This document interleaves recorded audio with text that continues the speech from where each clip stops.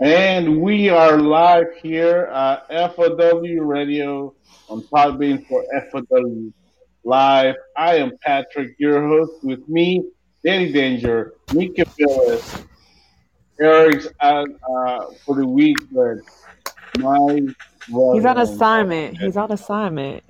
Yes, it's on assignment. But here we are, the three of us, just like old times, pre-Eric days. yeah, Back when Mika's PE. schedule allowed us for more yeah, podcasting than it does as of late.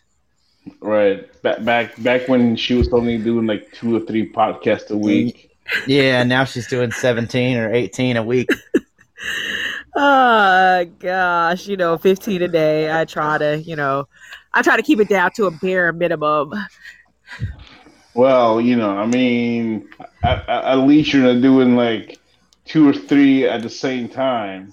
You know, N- Oh, so I should not be on this other podcast right now? Gotcha. No I problem. mean, Yeah, you don't have to be on the other one. I mean, as long as you're talking on this one, it doesn't matter what you're doing on the other one, right? Gotcha. But Okay. if you go dead silent out of nowhere, and then we get a selfie or a notification that you're drinking wine or something with somebody else, then we have a problem. yeah, yeah. Uh, Not that that would ever you happen. No, because I would not want you to dock my pay. So I definitely, That's definitely it. would not do that. That's the big. That's the big. Maybe that's where. Maybe that's why uh, Eric is not here this week after he found out last week of the lack of incentive. Yeah, Yeah, I think we might have told him at one point the check was in the mail, and he figured out that nobody does mail anymore. So yeah. Yeah, well, he should have figured that out a long time ago. But he's from Canada. He didn't know any better. They're Yeah. Canadian, eh? yeah, Yeah. well, man, we're back. So much to well, not necessarily a lot, so much, but we do have stuff to talk about, and I kind of like want to go ahead and get to it, and let's kick it in Dive with in. um. Now, okay, Danny, Splash. I have only my catching up of New Uh-oh. Japan was terrible. I only watched one night And from and now there's uh, four, and then there's 4 more nights on top of that. So you're yes, down I like have, a week. yeah, You're I like a had whole like week's 5 more to behind. watch. Yeah, Yeah. If you but want, since you've only watched one extra night, we can hold off because by the time we we reach will. next week, it'll be almost the finals. Yeah, we can just do a recap of just go back Some and of our look at the highlights of last. favorite Yeah, matches. exactly. Yeah. Instead of going like spending 5 minutes on each day. There are other Yeah. podcasts that covered the whole thing, but Yeah. the coming big news of the New Japan Pro Wrestling is that we are getting the World Tag League and the Best of Super Juniors together on the same tour. Yeah. Uh, The way they're doing Huge. it, instead of doing like Block A one day and Block B the next, they're doing World Tag League one day, Best of Super Juniors the next, and rotating. But the problem is now that there's not enough dates to show what would be a full tour. Typically, Yeah. a full tour for either of those would be 15 to 20 dates because you have to have all the 20 teams fight in their blocks. Now there's only 8 days, then a final allotted for each of those competitions. So I'm assuming that we'll have smaller fields for Yeah, each of those that's what I because was they're still thinking. going to keep the shows to I'm guessing they're still going to keep the shows to the 6 match format. And just still doing COVID cleaning and that kind of thing in between. Yeah. Yeah, I think we definitely will have less participants, and of course, it all starts on December the 6th, and then the finals will be on December 11th. I mean, sorry, no, it will start. What do you call it? Start in November November. 15th. Yeah, Yeah. um, and there's And then gonna go be through series, December. and then they're gonna do the finals on December 6th, which is going to be really fun. And yeah, it's crazy, but I'm glad that they're gonna have the best of the Super Juniors. Yeah. Um, Yeah, best both tournaments are always fun, and even in a possible condensed format, it's still going to be a lot of fun and really enjoyable, as the tournament format always is. I'm guessing that since there's several weeks between the end of the G1 and the start of the other formats, I'm guessing we'll get announcements about competitors, about number of teams or number of participants in each. But I'm guessing that even with the condensed format, we may still have some people we haven't seen in a while. Certain Yeah. teams. That maybe some of the people I'm thinking that have been competing on New Japan Strong, maybe involved in the Best of Super Juniors, like Rocky Romero or TJP. Maybe ACH might even be involved in the Best of Super Juniors this year as Hmm. well. I guess it depends really how they want to go. Yeah. How they want to go and who can get into Japan and back Well, out, because yeah, that's going to be key as well. We have some time to kind of let the world settle and get kind of open more for travel to in and out of different countries, but you definitely will have to keep an eye and see when travel opens up, and then it'll probably be easier for them to throw out announcements like your ACHs, like your TJP. Certain people have come from other countries to there. Once they started the G1, Kenta and Jeff Cobb and Jay White, who were all competing in the U.S. for New Japan Strong, were allowed to go into Japan. So I don't know if that means certain things are opening or they got the visa set up right. So it may be in condition with that. But TJP's been featured on Impact some, and ACH we know has been featured a lot of different places as well. So it may also come down to who's available for the full tour. Yeah. Of course, we've been having the New Japan Strong episodes here in the U.S., and which have had some people who are currently in the G1. So that, of course, means that they pre-taped a lot of this stuff.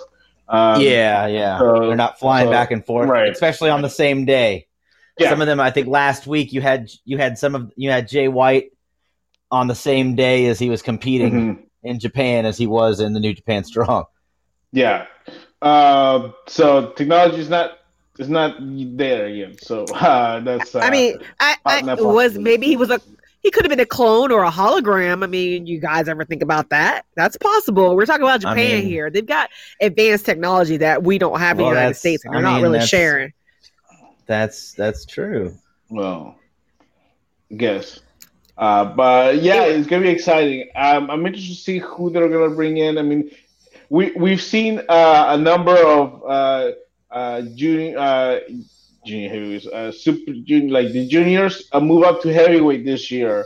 That's So true. Yeah, that will both bring definitely the both men that opportunities for other both ones. men that were in the finals last year are now heavyweights. Both Osprey and Shingo Takagi, Yeah, who were in the finals of their they won their blocks and they were in the finals. Osprey won it, but they're both heavyweights now, so that opens doors for a lot more junior heavyweights to come in yeah. and possibly take a spot. Definitely. So it's gonna be interesting to see what happens as far as season ends. I reckon sometime either the G1 finals uh, or right thereafter they'll announce those. But yeah, really, really fun. And of course, here in the States, lots of stuff going on, lots of fun stuff, of course. Wednesday night was a big night and a bad night for some people. Well, first on AEW, Cody Rhodes, uh, who got rid of that blonde hair now with his natural black hair, regained the TNT Championship. He's the only two-time TNT champion as he defeated Brody in a dog collar match, and I don't a know special appearance by Greg the Hammer Valentine. that black hair is not natural, just FYI. But it looks good on him. What? I think his more natural hair color is like a brownish, isn't it? Yeah, his hair is Isn't it like a brown dark Oh, brown naturally. kind of? It's a dark Well, brown naturally, yeah. Not that black. well, it was definitely not that blonde. So, Definitely not that blonde. That blonde was a homage to his father, and nice as it was, the black looks it fits him better. So, mhm, yay. definitely. So still though, his older brother still has the best hair. Um, I'm sorry, I just watched. We watched Halloween Havoc 1994 this week, so kid doesn't do hair, but nonetheless, um, yes, AEW. Of course, they're having their pay per view coming up. I can't remember if it's either October or November, but it's Full Gear, and they're also gonna have a tournament for the to determine the number one contender for Moxley's title, as Moxley is going to be defending his championship against Lance Archer on the anniversary show. So I that should mean, be interesting. yeah. I mean, they've had fights against each other in New Japan and in AEW, so it's always a good fight when those guys get together. Yeah. So I think that the people that are going to be involved in this tournament, um, Omega, Colt Cabana, Adam Page, and Wardlow, Ray Phoenix, and Jungle Boy. So An that's interesting mix of people. Yeah. six. So there's going to be two more announced, and that'll make it eight. The winner facing Moxley if he is still the champion at Full Gear on November the 7th. Right. Jungle Boy, go Jungle Boy. I know, right? He's the first name you hear and you go, "Oh, okay. In line for the title match." Okay. You're I like, mean, oh, that's nice of them. Give the kid a Yep. shot. Yep. I, Give I mean, you somebody a also chance to squash him. yeah. So here's the other thing that comes out of AEW. It's only speculation, but it involves New Japan Pro Wrestling. Now, this week's episode of Dynamite featured the 30 years of Jericho celebration. Okay. Mm-hmm. One of the people of many who sent in a video message wishing Jericho well on his 30-year career was Hiroshi Tanahashi. Mm-hmm. He was. So, of course, we know that Tanahashi and Jericho fought at this past Wrestle Kingdom. I'd like Jericho to earning forget the about victory. it. Mm-hmm. It was a decent match, but I definitely didn't want Jericho to win that match. Mm-hmm. That's why I would like to forget about it. But with Tanahashi giving that message and it being aired live on TV here in the United States, and the changing of presidents for New Japan Pro Wrestling, they are changed. Their corporate president is changing after the Mm-hmm. G1. He's swapping out. People were starting to speculate if there's going to be a working relationship between New Japan Pro Wrestling and AEW in the United States. So I don't know how that would work. I don't know if that would be talent exchange only. I don't know if there would be co-branded events, or if it would just allow for more people like Moxley to go over and do some shows, Jericho to go do some shows, maybe have some young lions or some of the stars come over to AEW and kind of work tours. I don't know, but anytime there's any kind of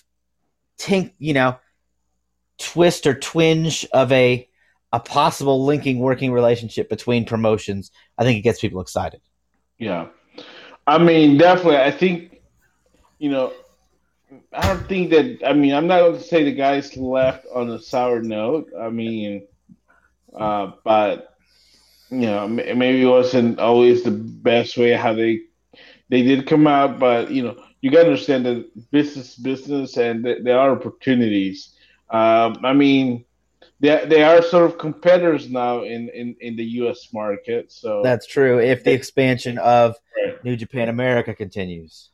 Because New Japan, starting to get their foothold. Once COVID is done, they want to, they want to do more shows. They want to be able to do all this stuff. They had this big Madison Square Garden show planned, and I mean, there's something to say about these, you know, the change in the regime, right? With Harold Meij, leaving his position as president CEO and current CEO of New Japan Pro Wrestling of America taking over.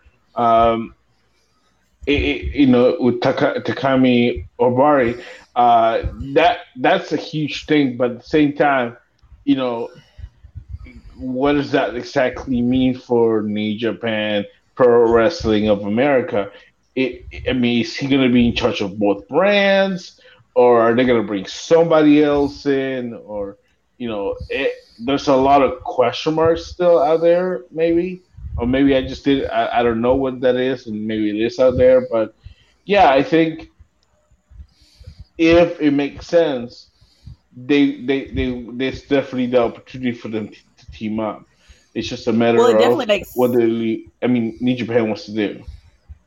it definitely makes sense. I mean, look at the relationship they've got right now with the NWA. You had Thunder Rosa, the NWA Women's Champion, on AEW. So going against their Women's Champion. So that talent exchange with other brands, AEW is kind of like they're everybody's free, so to speak, to kind of go and do what they want to do. And they definitely brought in a bunch of people from NWA before Thunder Rosa who were under contract or had contracts or some kind of extensive working relationship with NWA, and now you have Thunder Rosa and NWA Women's Champion on the show, setting up feuds for NWA. So New Japan would be smart. It'd be a great business venture to partner up with AEW to have some talent exchange so you could continue to incorporate your talent on American television and in turn have American eyes see your talent and want to watch your brand and your product once you kind of get everything on New Japan America kind of going and flowing. So that would be smart business on everybody's end if they make that happen.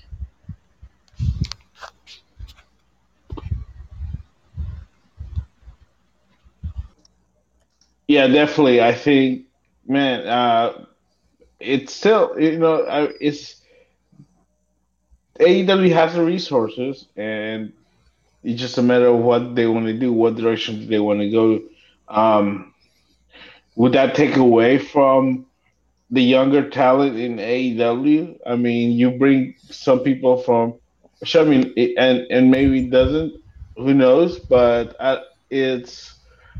I like it the way it is. I think if they just continue to stop bringing former WWE superstars and just focus on the talent and build their talent, then I think that there's better opportunities there. If they stop the WCW path, yes, but also again, it's okay to do business when business makes sense for a talent exchange in Japan. Imagine it might never happen, but imagine sending a Sunny Kiss over to Japan to compete in the Best of the Super Juniors. Like, first of all, that'd be unheard of, to send somebody who's representing the LGBTQ community over to Japan and watch him match up against some of these people. That would be tremendous. If it happens, oh my God, history. But you may not have that happen over in Japan, but you can definitely have it happen here in America. And to just kind of, again, see those different matchups that you would literally never see any place in the world, that be good business for both companies. Yeah. Now, do people want to see it? I mean, I definitely do think that the fans would love it, and I think it would bring a lot of fun, exciting matchups. So definitely not against that.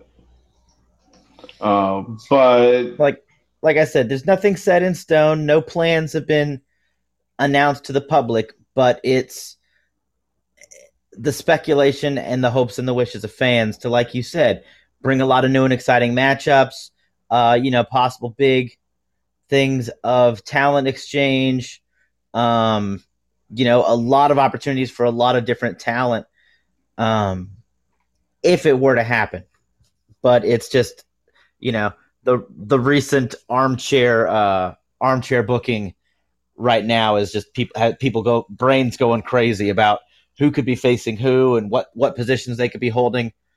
because we saw the working relationship with Ring of Honor and New Japan, and what that did for Ring of Honor for a while was sending so much New Japan talent over, but also ultimately what it did for New Japan, helping expose them to the West and gained a lot of fans.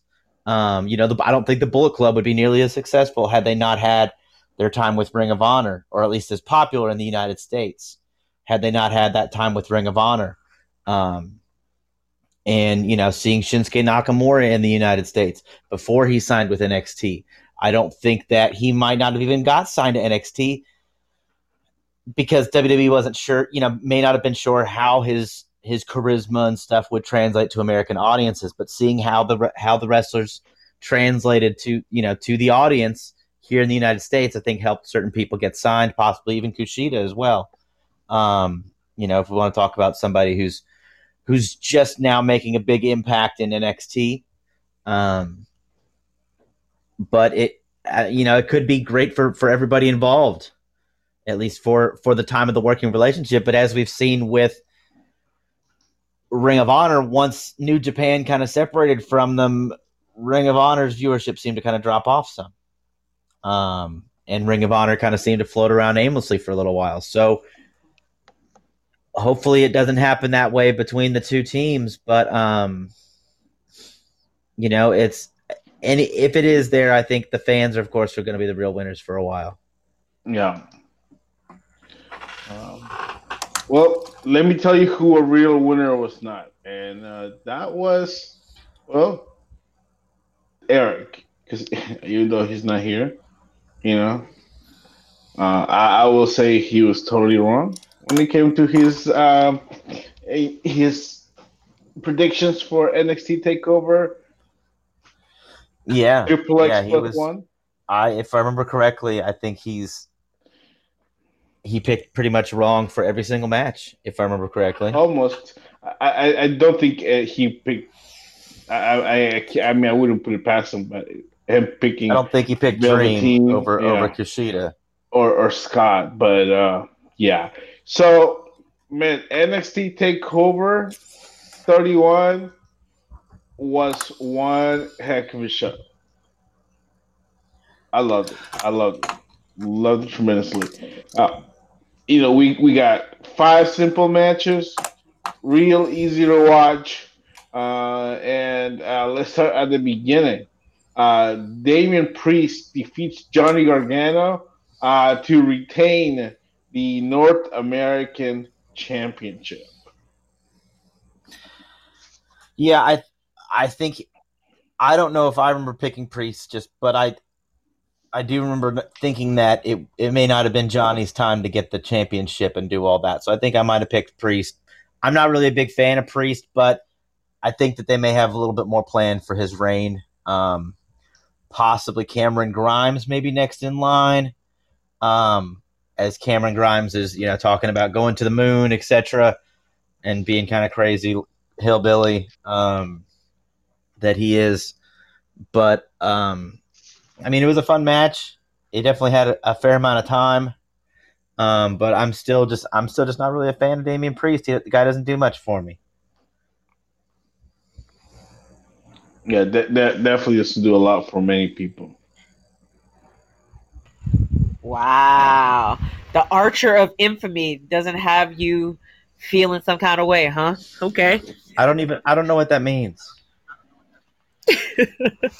He's an infamous archer. He hits the mark each and every time he goes out there in the ring. Don't make me do this. I don't want to do this. I don't like the Damian Priest character. I like he's a king size Chris Angel. Okay, we went over this. Mm-hmm. I'm done. Okay, go ahead. Continue. I got nothing. Yeah, good match. Had me thinking Johnny was gonna win there for a while, but at the end, Damian Priest got the win. Kushida defeated Velveteen Dream. Okay, saw that one coming. I didn't think this feud was gonna continue, but as we saw on this week's NXT, Velveteen Dream, interferes in Kushida versus Ciampa. But yeah, Much is good. It was a good amount, and basically Kushida on top, looking as good as only Kushida can. Well, the big thing, of course, is Kushida then, breaking Velveteen Dream's arm. And whether that is, considered a heel turn for Kushida, and then challenging Tommaso Ciampa and trying to injure him as well, are they trying to push Kushida as a villain now? And if so, what does that do to him? Now, a lot of the jokes running on Twitter is that breaking the arm of a possible pedophile is not a bad thing, and that doesn't make him a villain. He just damaged the arm that he was using to text underage kids. So, Oh, so Kushida isn't really a villain for injuring a possible pedophile. That makes him a hero. But then he goes on and attacks Ciampa, and it's a different story. But he's vicious is the word they keep using for Kushida. And I guess it's the frustration of being kind of overlooked and passed over, and he was brought in, in theory as a big signing, as a big deal, and like a lot of stars coming over, especially international stars that come over, they reach a lot of frustration in NXT. It's a big transition, not just the wrestling and the wrestling style, but now you're living in America, and maybe if you have a family, your family's living in America, so it's a big transition. It's a whole lot going on in your life at the same time. And sometimes that can be a stiff adjustment and your career kind of doesn't blast off like you wanted it to right from the gate. And that can lead to more frustration. And, we might be seeing some of that in Kushida. I mean, we saw it with Hideo Itami. He came in and he didn't really connect as well as he had hoped. And then he's having difficulty connecting, and then he gets injured, and then he comes back, and then he gets injured again, and he goes to 205 Live, and after he's on the road for a while, he decides that it's really not for him, and he's just not getting anywhere where he wanted, and then Hideo Itami dies, and Kenta becomes reborn and in New Japan. But this could be the culmination of Kushida's frustration, possibly with his career as well as his life adjusting to the United States, coming out in this more vicious side. Well, I'm all for a more vicious Kushida. Break his arms and his legs. That's what I'm saying. his being Uh, Velveteen. Let's be yeah. clear, not Tommaso. You can break Velveteen all day and send him away. Yes, we're all in agreement. Hmm. Yeah. Breaky, breaky. Um, what was next? Santos Escobar defeats Isaiah Swerve Scott to retain the NXT Cruiserweight Champion. And yep, El Legado again. Once again, they leave the winners. This was a great match. Well, I as feel could be like it was expected, all there. you Now know. it was almost my match of the night, but this is close to it. I feel like maybe they were just a few moments that they didn't click, but for the most part, it was great. The storyline was, the telling was great. It's just an overall uh, great match, and I really love Escobar, and Swerve. We all know he's great, but him coming in, maybe sort of out of nowhere to rise to the stage, uh, not surprising, but maybe unexpected, but great to see. And yeah, everything about this was El Dinero. Uh, and yeah, super fun match to watch. Yeah, I mean, a great cruiserweight match between two veterans who've spent their time in a lot of different places. Yeah, I mean, I'm a little surprised to see Swerve getting into the big spot, but we know how good he is, and we know what he can do in the ring. We've seen it firsthand. As he was in Atlanta many times several years ago. Um, so Swerve did seem like somebody who was just kind of floating around on 205 Live, and now he's a top contender. Um, and we know how good the match quality was going to be. Escobar, of course, has his men with him, and that of course, makes it a little bit harder for Swerve. And Swerve, unfortunately, does not get the win. But Legado del Fantasma continues their dominance over the cruiserweight division. Interesting to see if Wild and Mendoza can keep chasing those tag belts and possibly bring more gold to the Click. Yeah, Mika. Now we haven't talked to you since the unveiling of El Legado del Fantasma, and of course the unmasking of Santos Escobar. What do you think about this whole thing, this new group, and the look and everything they've been able to do in the last few months?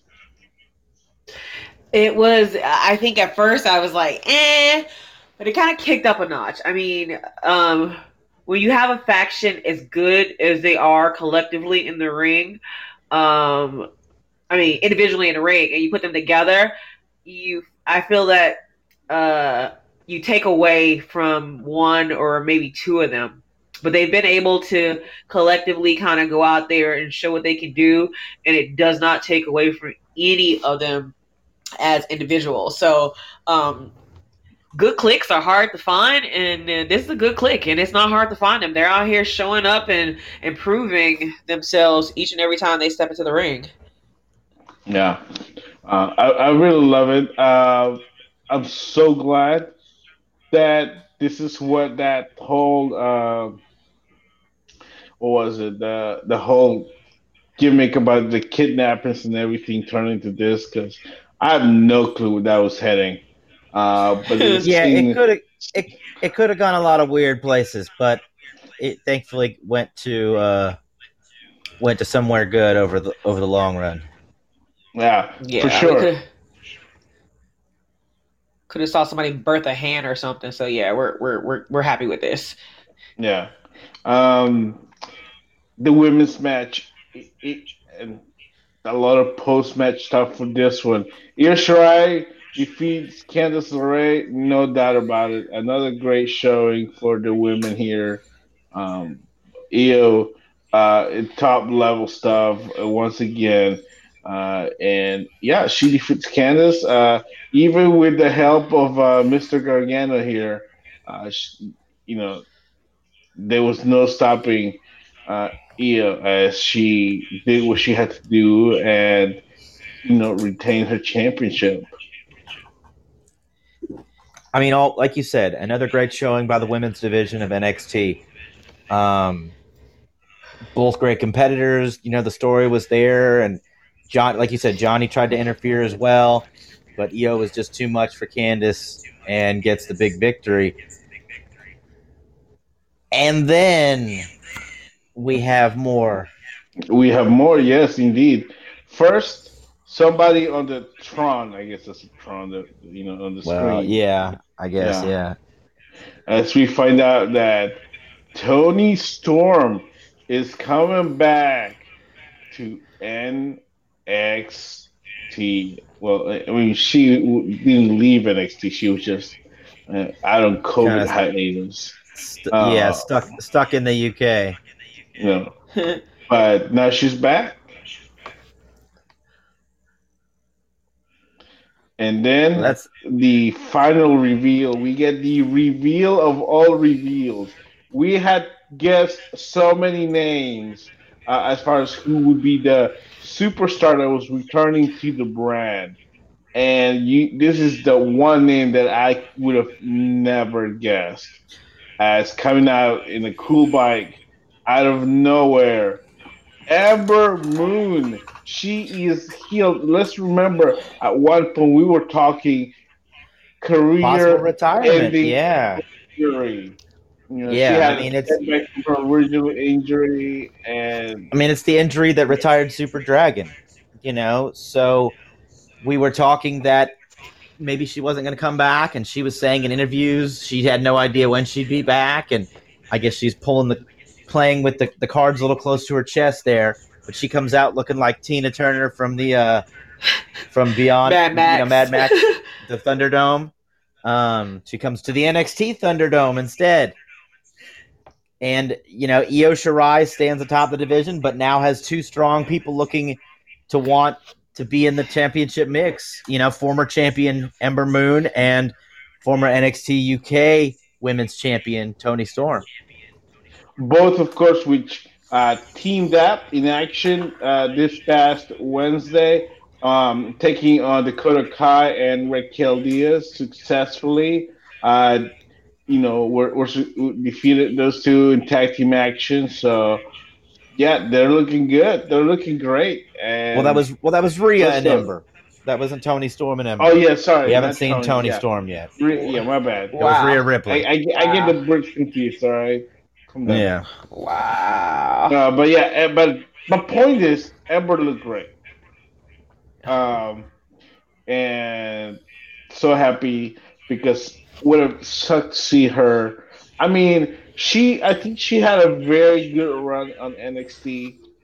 The problem with her run is she was overshadowed by the fact that Oscar was there. Yeah, she was kind of there amid the Asuka dominance.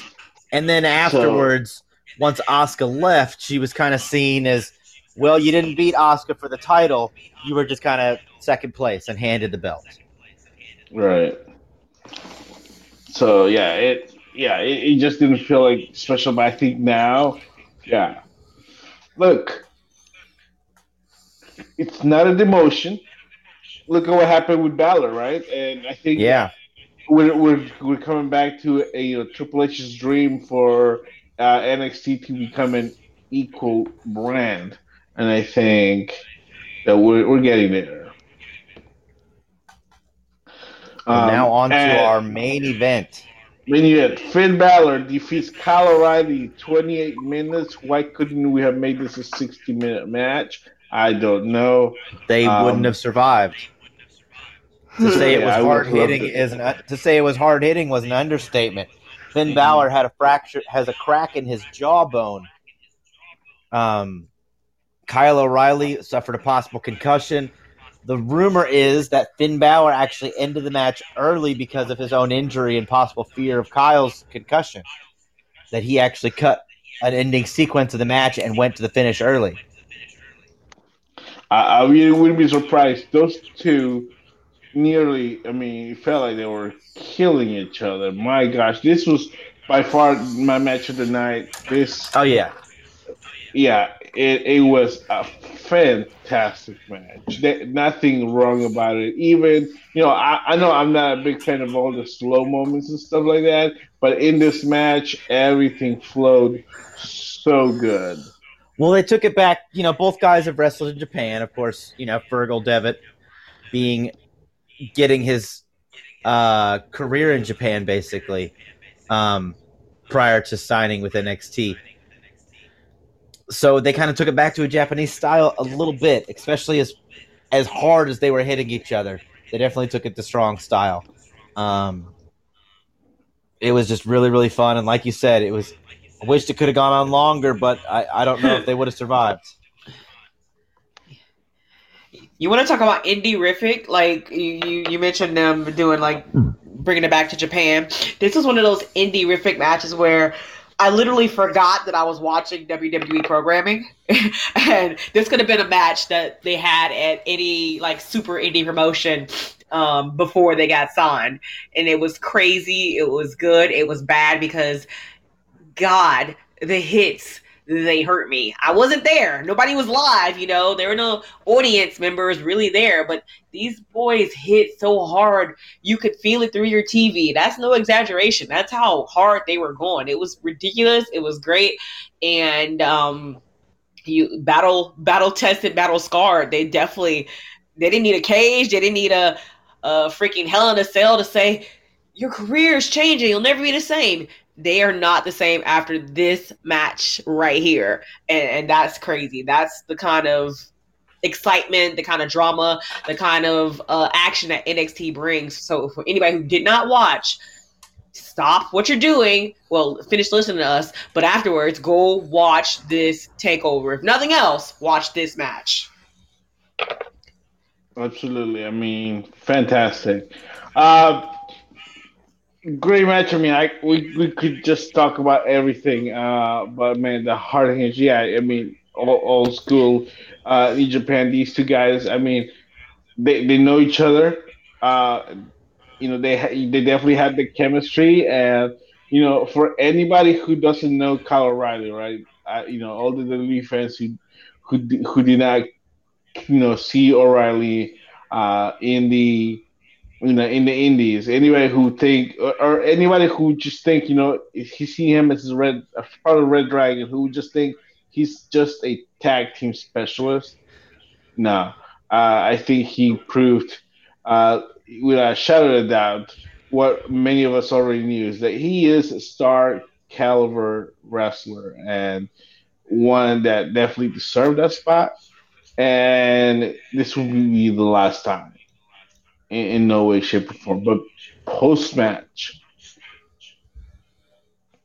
we Yeah, post get match got a little weird. Yeah, we get not some what we crazy expected. stuff. At first, I was like, "Who is this guy?" But yeah, then I looked, and it was Rich Holland, who came over with Adam Cole. He was carrying Adam Cole, and apparently he had beaten him up. Maybe we assume. Knocked him unconscious, Um, I guess. Yeah. who knows? And then out come out the other two members uh, of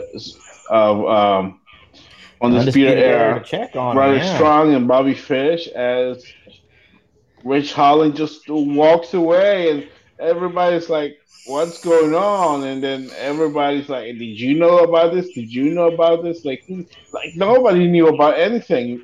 We didn't know, and Adam Cole beat up. Now, what sucks is Rich Holland wrestled Martin Birch, Danny Danny Burch, Burch. this Wednesday on NXT, and post match got injured, and Holland is now out.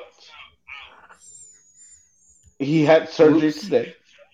Wow. So they set up this whole angle, and then he ends up getting injured, and we don't get the payoff for quite some time. No, no. The man they he had to go straight. He had to go to the hospital. It was definitely not pretty. I believe. Um, he had a surgery on his foot, on his ankle. He dislocated his ankle and ruptured his patellar tendon. Yeet. Okay. He also dislocated his knee, but they put that one back. Yeah, they were able to pop it back in. Yeah. Yeah. Also, so yeah, and I saw the injury. It definitely wasn't pretty. And then for anybody that uh, would go back and rewind it, or since like there's this piece where you do slow mo, you can see like his foot bending in a way that the feet just supposed to bend, and Right. his knee buckle. But that comes with inexperience, I guess. Well, yes, but also things But just it's a freak happen. accident. Yeah, it's a freak Yeah. accident. I mean, it happened to Um, Owen Hart too. He just hopped off the second rope, landed on his ankle wrong, and messed up his leg pretty bad for a while. Had to be out for quite some time. I remember. yeah. So So things happen. Sometimes maybe inexperience, but could just be it's a thing. Sometimes you step wrong and you hurt yourself. The unlock of the draw.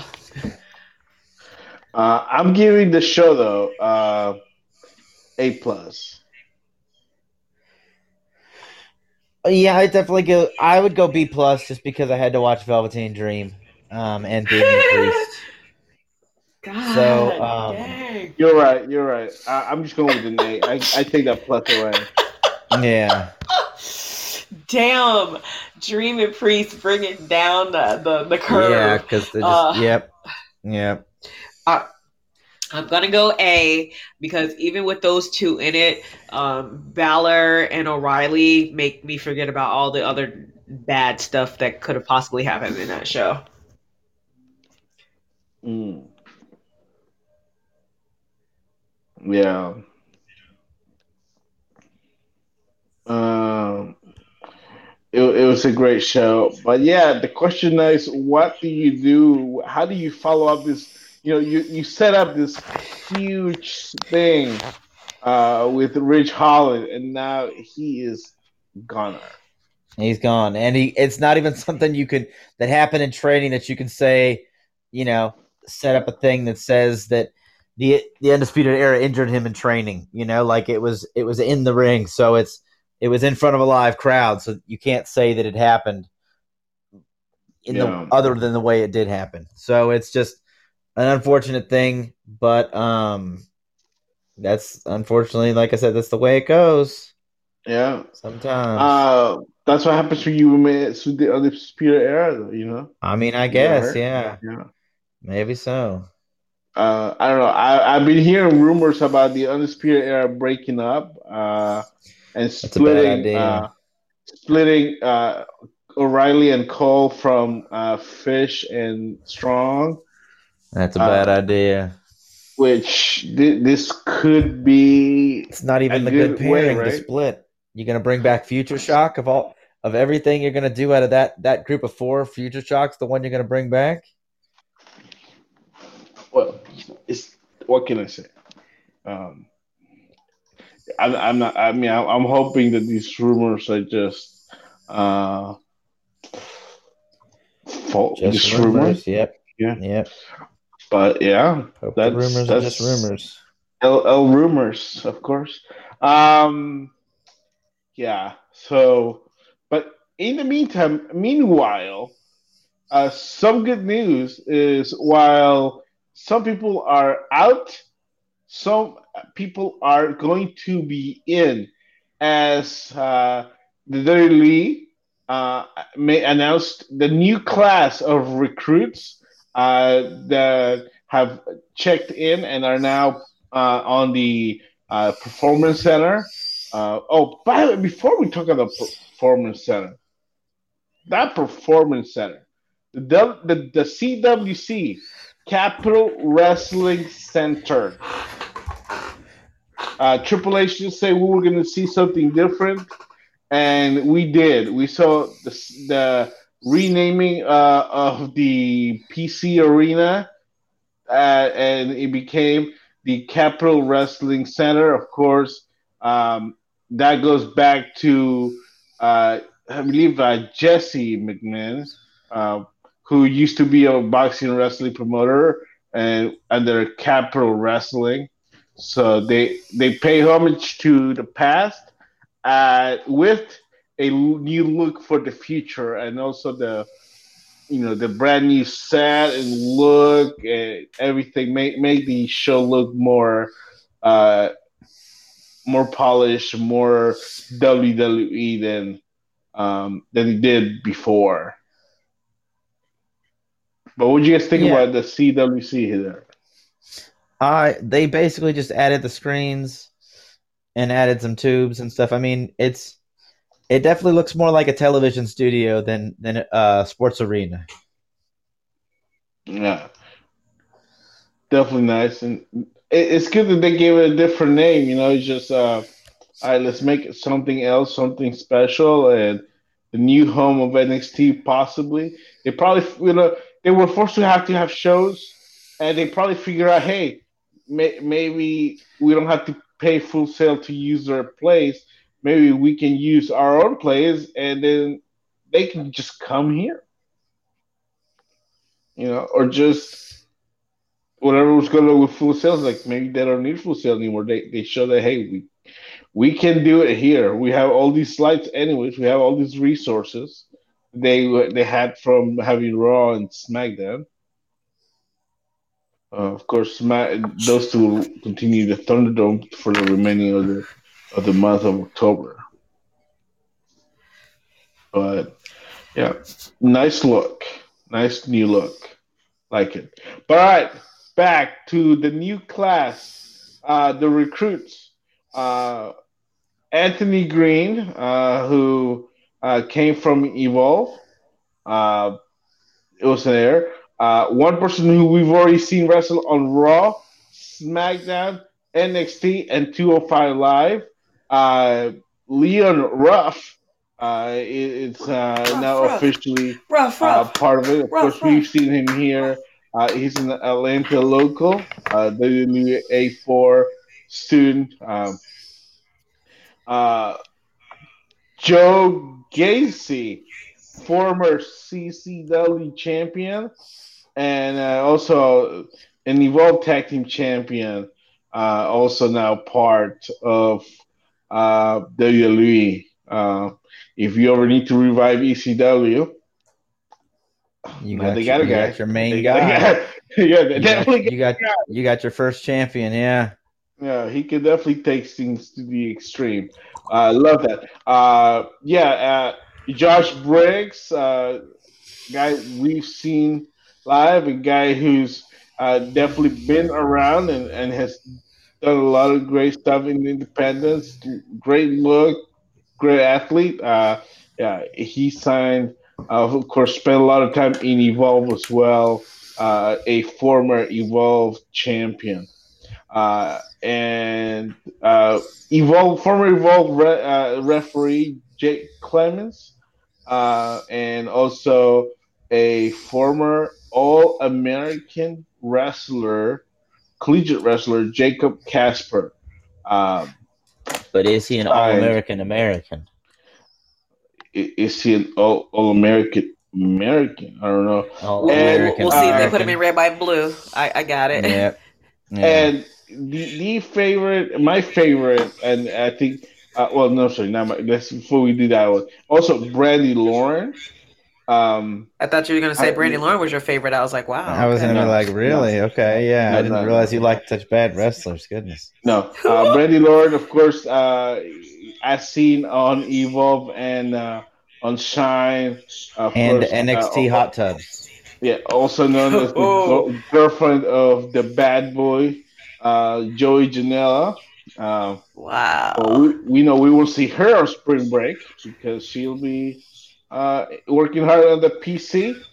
So yeah, Brendan Lawrence, and of course, this is my favorite, one of my favorite people in the whole world. The true road warrior of professional wrestling. Um, Kurt Stallion is now a member of the WWE, signed this summer and now part of the new class at the PC. We need things were coming once he deleted his entire Twitter. Um, Well, there you go. Yeah. yeah, that's usually a sign you either did something wrong or you got a contract somewhere. So and great guy. Had many conversations with see him wrestle in so many places. Um, yeah, so couldn't be happier for a guy. I know it's cliche, but I would like to say, oh, nobody deserves him more than this guy. But we know the many times he has driven across the country from one state to another in his car that would break down every other day, but he would still make every single show no matter what, and put out great performances, keep us entertained, always down to earth, always talking to fans. So yeah, and now he's living his dream. Those participant of the New Japan Dojo here in the U.S. as well. Um, may have done something with RH, I don't know, but here he is living the dream. Now a soon to be WWE superstar. Happy for all Yeah. those guys, but especially Ruff and Stallion. These two, they've worked their butts off in different ways. You talked about Stallion literally in his car driving cross country from Texas to various parts of the United States for bookings. Crazy drive and just crazy drive in and out of the ring. Leon, Leon's not your stereotypical or atypical wrestler where people asked him to change himself. He's done it his way, and he's worked his butt off and done all the things that you need to do and stayed true to who he is. And here he is now, about to be a WWE superstar. So I can't be more happier for those two guys. Yeah, it's an interesting group of people, but a good mix. From Leon Ruff, who's a little bit smaller but is amazingly agile, to the drive and determination of Kurt Stallion, to the size and the power of Briggs, to the hardcore, and ultra violent aspects of Joe Gacy. A very good mix of people. I think it's an interesting class to sign up at one time. But best of luck to all of them. They say anything can happen in the World Wrestling Federation, and these guys being signed, definitely a great I thing think to kind of proves happen. that. Well, it Yeah. proves that anything can happen, I think, because, a lot of these guys 5 years ago wouldn't have gotten a second look. But Right. here they are, all now getting the big opportunity and getting signed to that contract. Yeah. And I think one guy that many people may be less familiar with Anthony Green, I think he's definitely a guy who, from what I've seen, really entertaining. And somebody, I think he's like in his mid 20s, so he's still so young, but can definitely do the thing in the ring, but at the same time bring the entertainment factor in. Uh, could he be very good at some type of comedic gimmick? Yes. But I think that as long as he's putting the right one, it can last a long time. Sometimes comedy gimmicks don't last long, but I tell you, with this guy, if you get him the right one, you could see him have longevity in his role. But yeah, awesome class. So happy for these guys, and couldn't be happier for Kurt. And of course, I would say, man, if seeing uh, Riddle and Stallion together, teaming up, uh, Wild might be a Stallions cool was their thing to team name, see. right? Yeah. Yeah, you know, but that's that's gonna be something because Matt Riddle seems to keep his names in the news. You don't say. Yeah, so the whole debacle with the not well, this was the debacle. Let me rephrase. Uh, Once the what was it? Not the Me Too movement. The what was it called again? Speaking out. Speaking Out Speaking movement. out. I knew it was close to that. Speaking Out movement came out. His name got brought up by Candy Cartwright. Is that her name? That's her wrestling name. Yes, that's her name. All right. And there was a lot of you know no refusals, not refusals. My words in American and networking today. Um, There was a lot of back and forth. There was a lot of he said, she said. There was legal stuff that came up. There was Riddle's wife putting out some stuff. There was Cartwright putting out text, and it was messy. It was very, very messy. well, it just got messier because Candy Cartwright has filed a civil lawsuit against Matt Riddle, Gabe Sapolsky, and Evolve Wrestling, Hmm. which okay. You're uh, you're filing suit against two former wrestlers, but you're also, I mean, not two WWE employees. But Evolve Wrestling is not owned by the WWE, which means you sue Evolve, you're suing the WWE. a total of $30 million. She's suing each defendant for 10 million, so that brings up to Goodness. 30. Um, yes, interesting. Interesting to say the least. If you, I'm well versed in this one, and I believe well, in the speaking out part before this lawsuit came about, but what I'm believing that the lawsuit is going to lean on is defamation of character and enabling or unsafe working conditions and what have you, because Candy was working with Evolve at the same time Riddle was, and all types of loveliness there. But basically, when the speaking out movement came about and Candy shared her story and Riddle's rebuttal and just things kind of going south from there, it took a toll on Candy emotionally, and the fact that, you know, her truth is her truth, and that Riddle refuted it, his wife refuted it, until Candy came with screenshots of That's the conversations and what word. have you. Yeah. Refuted, yeah. Screenshots of conversations and what have you that, you know, proved what she was saying. You know, her portion of some of the things that happened actually did happen, and conversations were actually had. So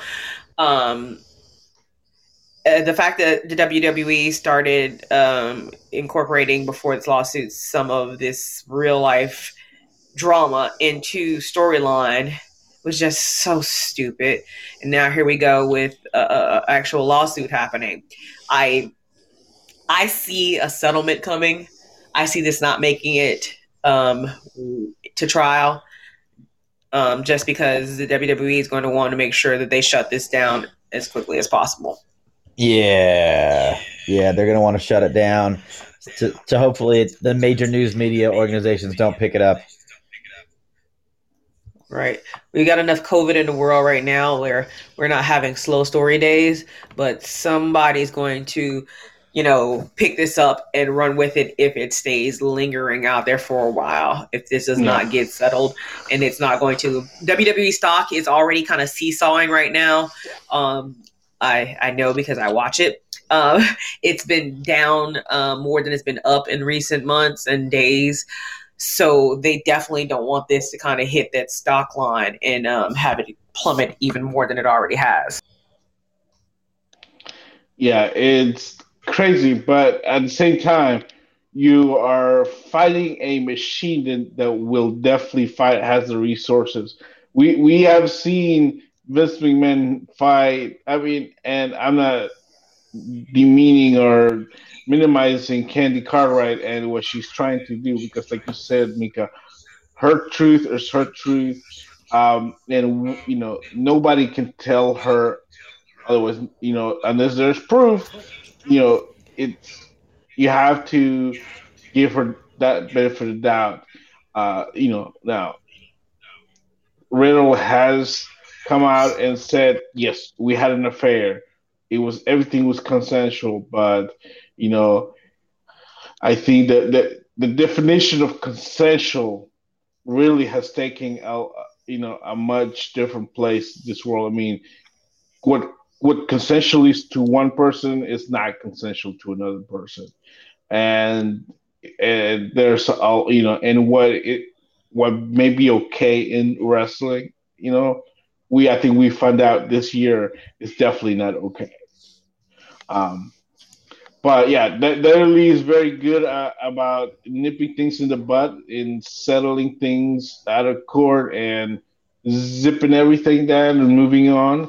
Yeah, especially not with stock being affected. Um, you know, but they have, according to the league, they have not been served with any lawsuit. But they're ready to fight it if they are. Um, and Gabe claims that he hasn't gotten anything either. So Yeah, we'll the see where key this in this goes. thing is in the court of public opinion. It Yeah. may not be, yes, WWE will fight you in a court of law, but right now the court of public opinion, especially the way the speaking out movement kind of came about, the way that a lot of this came to light, and a lot of people have similar stories. The court of public opinion is going to be the downfall. They might win a court case, but the court of public opinion will end them. They cannot afford for advertisers and sponsors to have people attack those advertisers and sponsors based on this lawsuit. Yeah, it'll be interesting to see. I mean, everybody knows WWE owns Evolve, so it's I do find it not suspicious, but I do find it uh I do find it a little bit weird that Evolve was found in the lawsuit, not its parent company. But again, But I guess that's where it all happened. That's where the setting for all this stuff was. Yeah, but let's say Evolve it wasn't owned by WWE at the time, though. That's the thing. So I think that's probably why the lawsuit nothing but a library, right? So, but if there's no Evolve to sue, then it's sued by whoever owns Evolve. Then, yeah, but we shall see. All right, and of course, let's go ahead. As we're talking about WWE, they did announce that they are going to have a draft. And it will begin this Friday on SmackDown and continue on Monday on Raw. And the rules are similar to last year. Raw gets 3 picks for every 2 picks that SmackDown has, because they have an extra hour of TV, so they need more talent. This is over 60 wrestlers, and tag teams can be picked as 1 pick if that's what they decide to go with. Otherwise, teams can be broken up. Anybody not picked is a free agent that can, quote unquote, sign with any of the 2 brands. Lots of names here from SmackDown, of course. The who's who. I'm sorry. Let me rephrase that. Here's the pool available for on SmackDown for the draft. Not SmackDown only, but that will be had in SmackDown. Asuka, Sasha Banks, Bianca Belair, Dana Brooke, Humberto Carrillo, Elias. Totally forgot about Elias. Angel Garza, who's apparently injured. Drew Gulak, Heavy Machinery, the Hurt Business. Man, you can get the Hurt Business all in 1 pick. Top 3 pick right there, I think. Mickey James, Lucha House Party, Drew McIntyre, Murphy, the Mysterios. Apparently they're coming as a team. As a package deal, yeah. Yeah. New Day, Roman Reigns, Ricochet, Seth Rollins, Mandy Rose, Shayna Baszler and Nia Jax, Shorty G, AJ Styles, and Jey Uso. Of course, Jimmy still injured, so he's not part of this draft. Yeah, very, very good. There are names available to be drafted on Friday night. Whoever gets the first pick, whether it be Raw or SmackDown, I gotta think the smart. I'm sorry, Drew McIntyre, but I mean, you're drafting the tribal chief. Yeah. Well, I have a question about the Mysterios. Do we get the whole family? Is Aaliyah included? Do we get the wife too? I mean, what's that about? I think Aaliyah follows behind Murphy. Okay. Yeah. Well, once you sign Murphy, Aaliyah follows him wherever he goes. So she's gonna. They're not signed. They're just they're the plus ones for there you go. Ray and Dominic. So they got them backstage passes from them. They're so they get the brother in. Just the curiosity, but yeah. First pick, you think is going to be the tribal chief Roman Reigns, not the Hurt Business, because you mentioned the Hurt Business is, you said top 3. I'd go number 1 if they're all together. If you could get all of them as 1 pick, get MVP Bobby Lashley, Shelton Benjamin, and Cedric Alexander, get all four for the price of one, that's a bargain I'd be willing to take. Yeah, um, definitely. I mean, you got Drew McIntyre, Roman Reigns, Seth Rollins, the Hurt Business, AJ Styles, Oscar. Who's your first pick? Oscar. Oscar's always my first pick. Somehow I knew you'd say that, but I mean, I he just didn't hate to think hear about it. it. It No, flowed, just Oscar. yeah, it's like as soon as he heard the words, it's like Yep. music to his ears. Yep. But First. yeah, I mean, anyway, and then on Tuesday, I mean Tuesday, did I say Tuesday? I meant Monday. Available to be drafted on Monday: Andrade, Bailey, Aleister Black, Alexa Bliss, Daniel Bryan, Carmella, the newly repackaged Carmella, King Corbin, Apollo Cruz, Nikki Cross, Dabba-Kato, is that the guy who wrestled in the greatest Royal Rumble ever and won it? No, Oh that's no, No, Vince. that's no, that's a different guy. This is the guy that when that got beat up by Strowman, right? And Raw Underground. yeah, Yeah. that's the Raw Underground guy. Okay. Yeah. Not beat Um, up by Strowman, but yeah, the big boy. Dolph Ziggler and Robert Roode. Eric of the Viking Raiders, because Igor is Ivar. Ivar. Sounded the same. It's currently recuperating from surgery. Lacey Evans, forgot about her. Charlotte Flair, Jeff Hardy, Billy Kay, Lana, Keith Lee, Miz and Morrison, Reddick Moss, he signed? Natalia, Titus Apparently. O'Neil, Randy Orton, Kevin Owens, R Truth, Retribution. That's Mustafa Ali, Why? T Okay. Bar, Mace, Slapjack, The Reckoning. No, not The Reckoning. Reckoning Oh, and Retaliation. Matt Here's the Riddle. question though. Why would you want to sign them? Their whole goal is destroy WWE. Why would you want to They're sign them to already your signed. brand? Oh, yeah, I know, well, but why would you they want to have to. draft them? You can't. We'll find out. Matt Riddle, the Riot Squad, Peyton Royce, Arturo Ruas. I guess when did Arturo Ruas move up to the main roster? Apparently for the draft. I didn't realize. right. Sheamus, Shinsuke Nakamura and Cesaro, the Street Profits, Braun Strowman, Tamina, Akira Tozawa, Selena Vega, Bray Wyatt, and Sami Zayn. The biggest names here right now: The Fiend, Braun, Retribution. Uh, in my mind, Daniel Bryan. Uh, who goes first? Keith Lee. God, Randy Orton, the greatest wrestler ever. And then was beaten by Keith Lee. Yeah, Oh, So oh, what does that make Keith Lee? the man who beat limitless. the greatest ever. Okay, fine.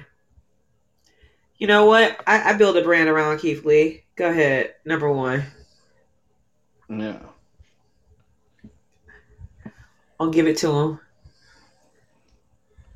Uh, I'm. I make my first pick Retribution because if they're that way they don't retribute on my company and they because I There you picked them go. first. It's like, hey, you were my first pick, Retribution. Please do not retribute against me. Still don't I know don't what think. they're retributing about. Uh, but yeah, now okay, let's talk about Retribution. Yes, First of all, please. there are two more members because there were a total of seven, no, eight people in that ring for that big spotlight, shot there with. So there's two still yet to be revealed members of the Retribution. But what was revealed was the leader of Retribution. Now, see, I know Ali has a lot to retribute about, but man, Retribution's leader, Mustafa Ali, the light is gone dark. Wow. Yeah, that's a wild thing, and I get he has his frustrations, but I still think it's a bad move to turn him heel. Just because I enjoyed him so much, I think it's an underdog babyface. I think he's so good in that role, but um, yeah, I think it's a weird move, but to say that he was all along the hacker, he apparently was the Raw hacker, and Retribution was formed a little bit later. Um, as something like that, I think it's wild, but it's maybe we'll get bigger Well, understandings down the that's line. Joaquin, but yeah, sure. What now? You said that was wild. I said that's Wild. Okay, Joaquin. there you That's go, Bunch. joke. Yeah. Um, All right, go ahead. yeah. So it just seems like an unusual move, but maybe we'll get a bigger understanding of why and how it works and everything a little bit later. Mika, does this make sense to you? Can you make sense of Ali deciding that he wants to retribute He against wants to the destroy the WWE WWE, network? bring the whole organization down. That's what they've always said. I think it's punishment personally, because of his beliefs. They needed to get people away from liking him, and this is how they do it because Retribution is not that cool heel stable. Well, They've they're cool been kind now. of, well, they weren't before, and I think this was just to, like, hey, they're not cool. Throw him in there with them. Plus, they had nothing else for him to do. Um, it makes sense from I guess if you want to do storyline standpoint, where you've got this crazy talented guy, he's done all these crazy great things in and out of the ring, and not be appreciated for it, to not get any acclaim for it. Um, and so now, you know what? If you don't respect me, if you don't give me anything, I'll take it. I'll take it by any means necessary. So the story is there. I think Ali's just kind of not the person I wanted to see do such deeds, I guess. But we'll see how Who it would you goes. have Maybe picked? they'll, as the leader of Retribution. Yeah. There were many rumors, and one of the rumors was, of course, CM Punk. Punk's never had a group outside of He had the the who were Straight Edge they? Society. He had the New This Nexus. what He okay, always Straight Edge Society. Straight Edge and he Society and he had the was New Nexus. the new Yeah. Nexus was a joke. Like it But it was a was group. it. But it was a group led by CM Punk. Hold on, I wasn't finished with the thought. He Should have hasn't been. had a group. Wow, thanks. He hasn't had a group that really has made a huge impact where you saw him kind of behind the scenes, not in the ring, pulling the string, so to speak. So this would have been an opportunity for them to run a storyline where Punk's back. But again, who hates the WWE more than CM Punk? Somebody who they ruined his life, his career, his wedding, his this, his that. He has actual beef with the WWE on a personal and professional level. And he could use these young, talented people and to show that, you know what? I don't even have to destroy you. I've got people who are able to destroy you for all the bad that you've done to me and all the bad you've done to them. And each individual story could come to light. How Mia Yim was in the the Mae Young tournament, and you guys just overlooked her. Mercedes Martinez for 18 years overlooked her. Finally, giving her the stories inside would write themselves, but with Punk at the head, it would have been more, I think, the puppet master, and here are the puppets, but the puppets aren't really puppets because they've got their own strings in hand as they go about causing destruction. That'd be me. That's what hey. Well, just he did. CM Punk did try making impact with the Gathering before, but back in TNA in those days. But I'm yes, talking about WWE. uh, yeah, yeah. He could have done a lot of things. I mean, let's not forget, and he was also part of the New Breed stable. Yeah, but With she was just talking about WWE. yeah, I mean And of he course, he was was. Who was the new breed in WWE? I remember the new him breed of his him group in Starker, FIP. Thorne, Ariel, all the new guys, Burke, and what was his name? Monty Brown. What did they call him? Corn something? They weren't. They weren't like a group. They weren't. They weren't like a faction, though, were they? Yeah, I mean it was On very you talking about the WWE CW? I can't remember. It was I mean it was Because literally Corvon didn't get onto the main roster. He only got into ECW. yeah. I'm probably because they were like anyways. They called it like literally briefly. It didn't even, it was back in '07. Just Okay. anyways, yes, I would have loved to see CM Punk. Look, and let's never say never. I think, look, if the rumors are correct, he's already turned out AEW because he doesn't want to do the wrestle. But I think if he would do it, I think the opportunity is there for him to go back to the Fed. You know, as much as he has talked them and everything, He'll take their I money don't though. doubt. Yeah, I'm sure he'll go there anytime if it makes sense.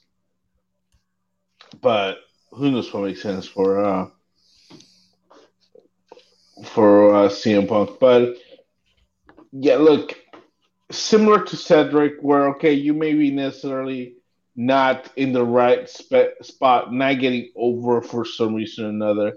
I think Ali is a great talent. He's a great wrestler, and yes, fans care about. I mean, dude is amazing with the fans on the social, and everywhere else. But I think that this is a way to really put him in the spotlight. And even if Vince McMahon doesn't really want to do anything with him, the fact that he's now attached to this group is such a main important thing to Vince. It means good things.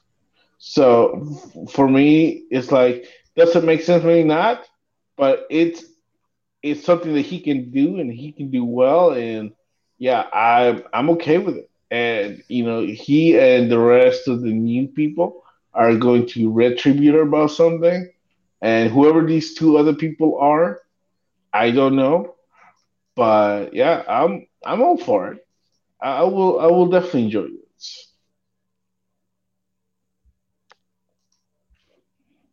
Uh, I almost had to check myself, making sure I wasn't on mute. But yes, it's like, It's wait, am happened I on mute? before. It's Yeah, happened it's before. but yeah, Retribution led by Mustafa Ali. Love it. Um, yeah, but yeah, it's a weird place we're in now. Heading into uh, is it Hell in a Cell now? Hell in a Cell's the Just- next big event. Yeah.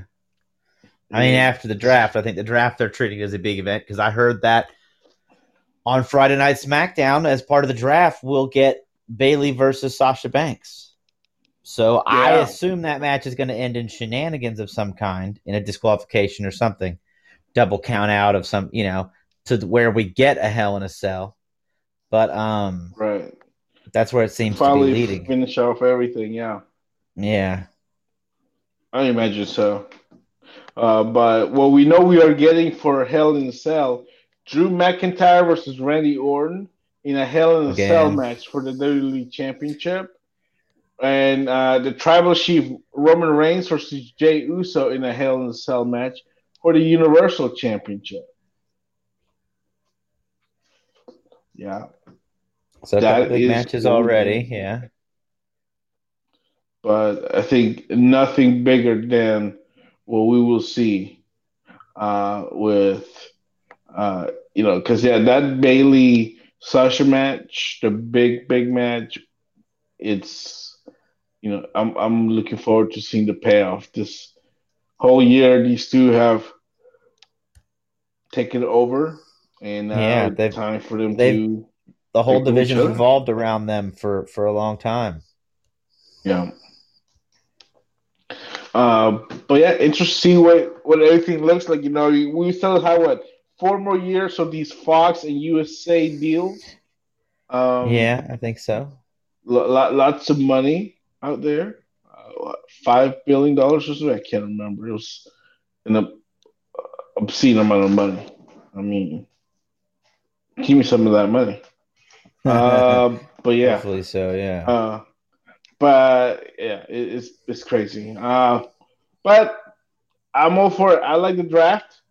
I like when they change things up, and it's fun.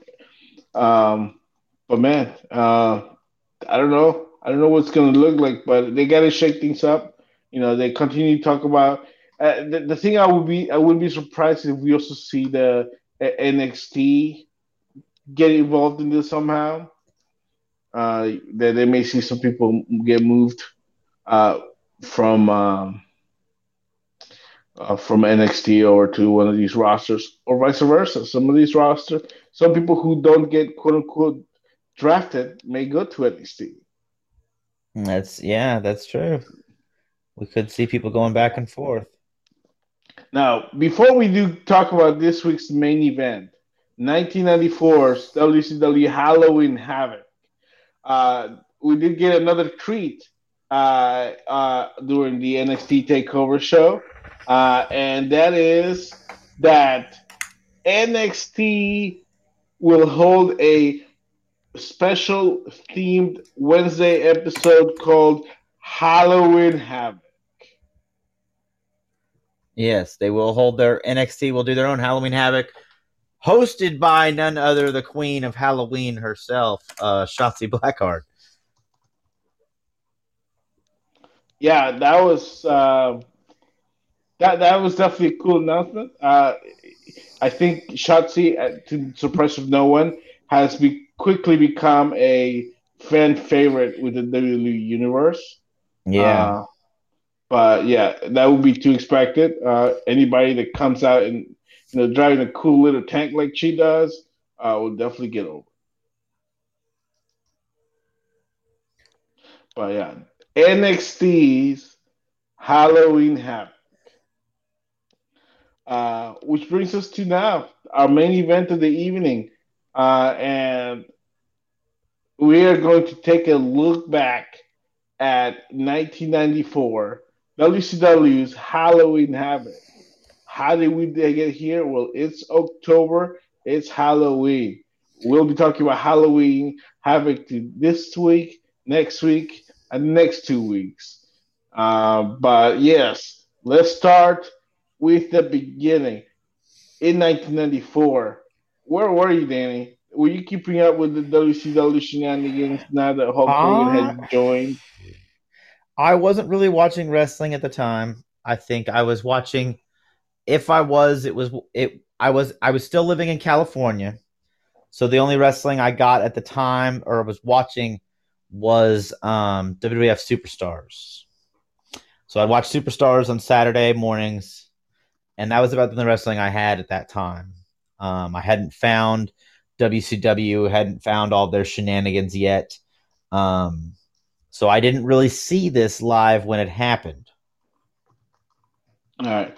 Well, I will definitely set the stage for you and everyone. Okay. 1994, of course, a huge year for WCW, as it had been announced the huge signing of the immortal Hulk Hogan. Of course, he had left WWE to go out and make movies, but Ted Turner made him an offer he could not refuse. And here he is, big parade in Walt Disney World. Yeah, Disney World. That's the one in Orlando. And yeah, out comes the parade. Out comes the Jimmy Hart and British Beefcake and Hulk Hogan, Meet in Oakland. The huge signing, of course. He goes on to headline Bash at the Beach, defeat Ric Flair, and then from there, you know, in Clash of the Champions on August 24th. Uh, Before his match, he gets attacked by a masked man. Of course, this will be uh, what basically leads the storylines for the rest of the fall, leading to this match where Hulk Hogan, WCW World Champion, will be defending the championship one more time at Halloween Havoc versus Ric Flair in a cage match, title versus career. Huge stakes here. Mr. T will be the special guest referee. Muhammad Ali's at ringside. He will be handing the belt to the winner. The main And event, yeah, yeah. so here we go. Let's go ahead and get started with your opening match for the WCW World Television Championship. Going to a 10-minute time limit draw. Johnny B. Bad retained his championship. He defended against the Honky Tonk Man. Yeah, a little interested that it did go to that time limit draw. Um, but that was part of the television championship is that it had a very short time span for the matches.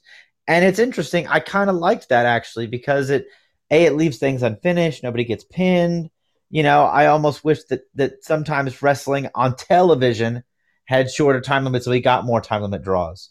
Because you're not always going to beat somebody in 7 or 8 minutes. You're not always going to beat somebody in 14 minutes.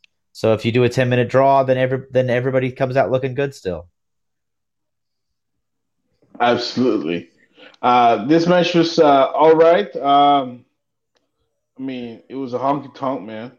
It Um, was the battle of the legends of the music industry in Elvis Presley versus Little Richard, the fight we never got.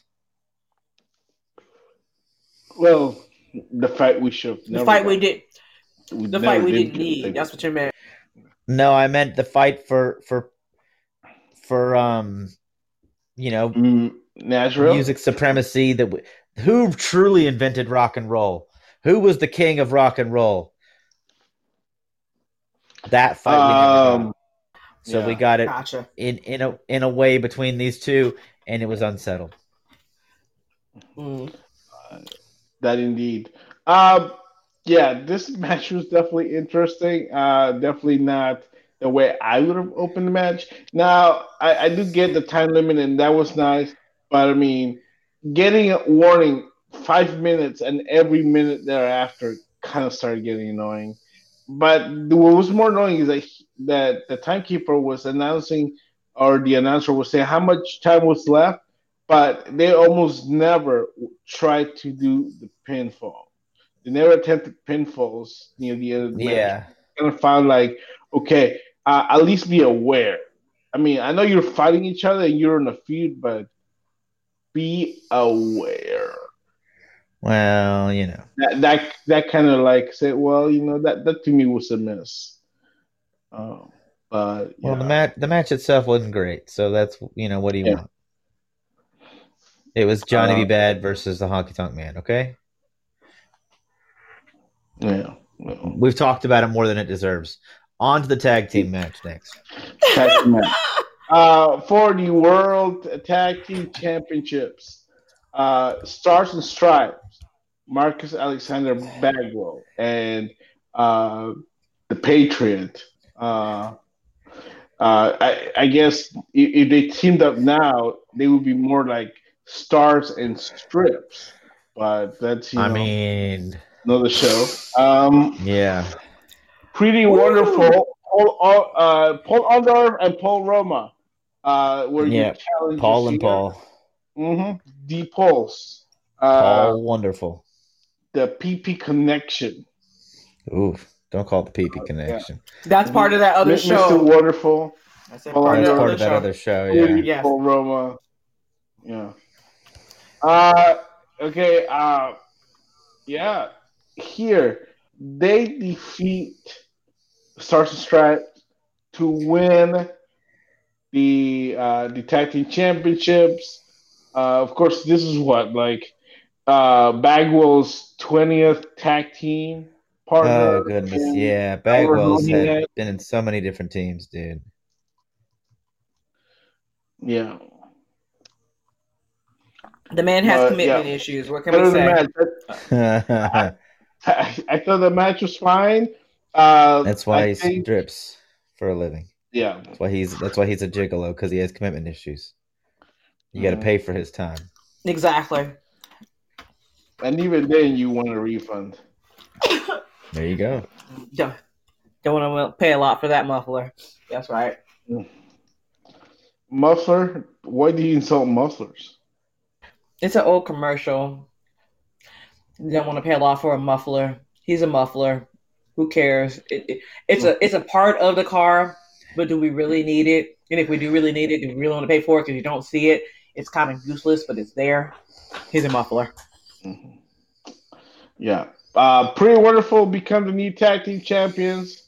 For Amid mild shenanigans, the referee was down, and Roma hit the big elbow drop to the back of uh, of Bagwell after they had kind of hit a finish,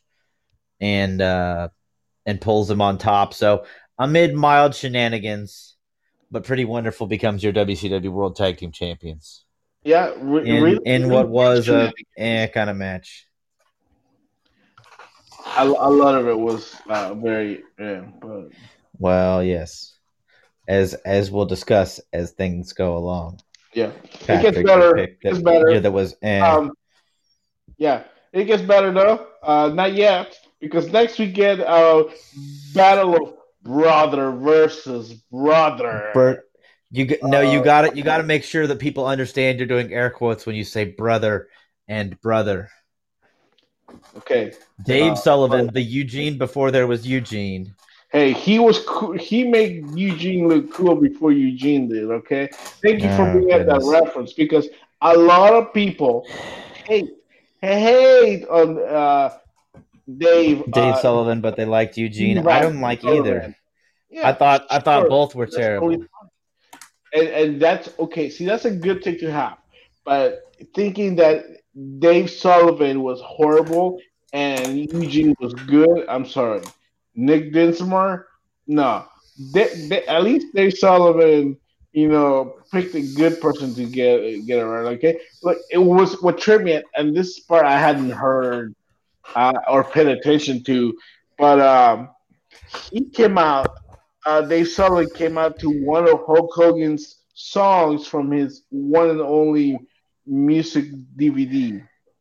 Music record, yeah, it was a record at the time, probably. It was well, I had the CDs. It was a CD, I think. Gotcha. I wanna be a Hulkamaniac with a bunch of little kids singing. Yeah, It I sounded like a want kids to bop be song, a okay? Hulkamaniac. It And sounded then like a kids bop song, okay? It's like look, a chorus of bad kids singing this little silly song about I wanna be a Hulkamaniac. I wanna be a superstar too, or whatever the hell they were singing about. It was 12, 13 terrible. year old Patrick ate it up. All right, Well, I I bet you tell you, did. I used to have this CD. I don't know what Oh, you happened used to to it. have the whole Hulkamaniac CD and bump it and Yes, he jump had up a and rap down and sing all the song. songs. Oh, wow. Rap Uh, song too, huh? those Ooh. note. This was strictly Hulk Hogan singing every single song. No, there were no other wrestlers involved. Jimmy Hart helped make the tunes, which could probably explain why they all seem the same. But yeah, Yeah, well, he that's sang Jimmy. ballads, he sang rock, he sang rap. I mean, you got to He YouTube could do this. it. He could do it all, brother. He was Hulk Hogan. Yeah, I'm sure. Like if you YouTube like Hulk Hogan music CD, everybody you will be finding this. I It's don't a think I want to. Is it as good or bad as Macho Man's Rap CD?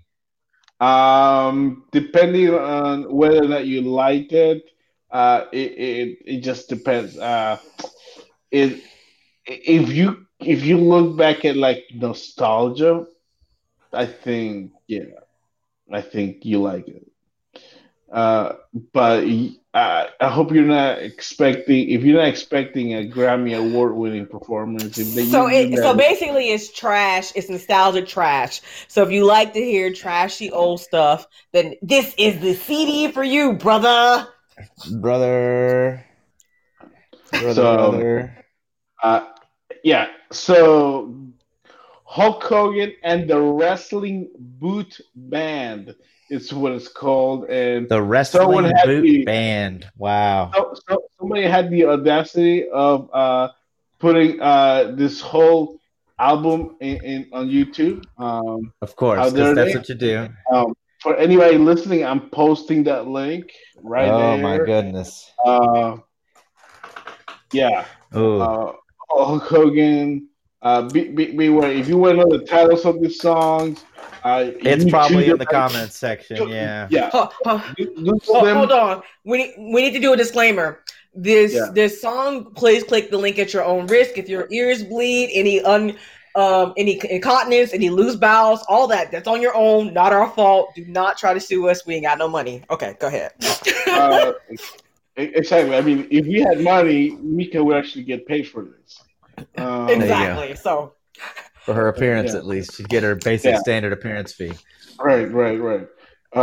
Yeah. Okay, so Kali, we were even Dave Sullivan. Dave Uh, Sullivan versus Kevin Kevin Sullivan. Sullivan by count. Dave beats Thank Kevin by goodness. count out in less than 5 minutes. The match was terrible. I think they only took a handful of bumps. It was bad. Let's move on to the next one. We talked about this too much Yeah, already. yeah. Okay. A good-looking, good hairdo on Dusty Rhodes, of course. To piggyback on how we got here, because this feud between Dustin Rhodes, the natural Dustin Rhodes, and Art Anderson, back then a part of Colonel Parker's stud stable, came back from earlier when Dustin and Arn were tag team partners. But then Arn Anderson stabbed Dustin in the back, joined Terry Funk. I think Terry Funk and Bunkhouse Buck were teaming up. Um, Yeah, Terry and so Bunkhouse yeah, Buck were together. so Yeah, because they he fight stabbed later in him the in the night. back, and so then we go on to then that big promo where Dusty asked Dustin to be his tag team partner and carry the old man, and he didn't want a handshake. He wanted a hug and a bit and a kiss, baby, to seal the deal. Because I guess that's how Dusty R.I.P. sealed every deal. But yeah, so then at Clash of Champions, we saw Dustin and Dusty Rhodes go against Arn Anderson uh, and Bunk. I think it was the match.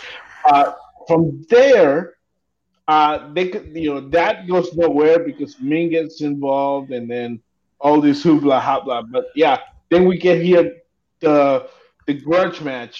Dustin and Anderson, and they're just throwing punches. I mean, Forget it's the pretty much wrestling. yeah, it's definitely more of a fight than a wrestling match between two very accomplished wrestlers. Yeah. Of course, the natural Dustin Rhodes takes the win here, defeats Arn Anderson, and yeah, will eventually go on to, hey, in less than a year, he'll be wrestling Blacktop Bully in on top of an 18 wheeler, and that gets a fire from the WCW because apparently Well, you don't and then do he much. goes on to become Gold Dust and all this stuff. But so far, this was match of the night so far. Okay, all the other matches were pretty terrible. This match, I was like, okay, maybe the show's starting to turn around. We're getting to the good wrestling. Yeah, we're getting there. We're getting there. We're getting Um, there. and then from there, uh, we get Jim Duggan defending the United States Championship against Steve Austin. Here, Steve Austin when he was stunning before he was stone cold. Yeah, somewhere in that middle section. He was stunning Steve, but he wasn't quite Stone Cold Steve Austin yet. He was starting to talk a little bit like Stone Cold. If you hear the way he cuts the promo in the video package leading up to the match. Right. You know, I That's love the bottom Steve line, Austin. that kind of stuff. Great character. I really like WCW Steve Austin. I mean, his tag team partner with, the Hollywood Blondes with Brian Pillman, then being part of the Dangerous Alliance with, uh, at that time James E. Dangerously. Uh, you know, you always saw him always wearing gold. Whether it was a TV title or the U.S. title, didn't quite get to that main one. Of course, late '94, he eventually got injured and then got FedEx fired, uh, which was a Famously shame. FedEx fired, You yeah. know, listen, uh, if you ask Steve Austin, what was the greatest thing to happen in his life? It was getting That fired from FedEx firing. I WCW. mean, I if he mean, had not gotten fired, he wouldn't have gone to ECW and cut those promos he did, and then from there getting hired by the WWE, and the rest is history. I yeah. don't think it's enough. Well, the match was good. I liked the match, but the disqualification ending was over the top rope rule. That was the disqualification, correct? If I remember correctly, Right. I watched it a couple days ago. Yeah, so that was still an old NWA rule that they held on to. But I like this match too. So I kept thinking, okay, this show's starting to turn around. We're getting some fun stuff.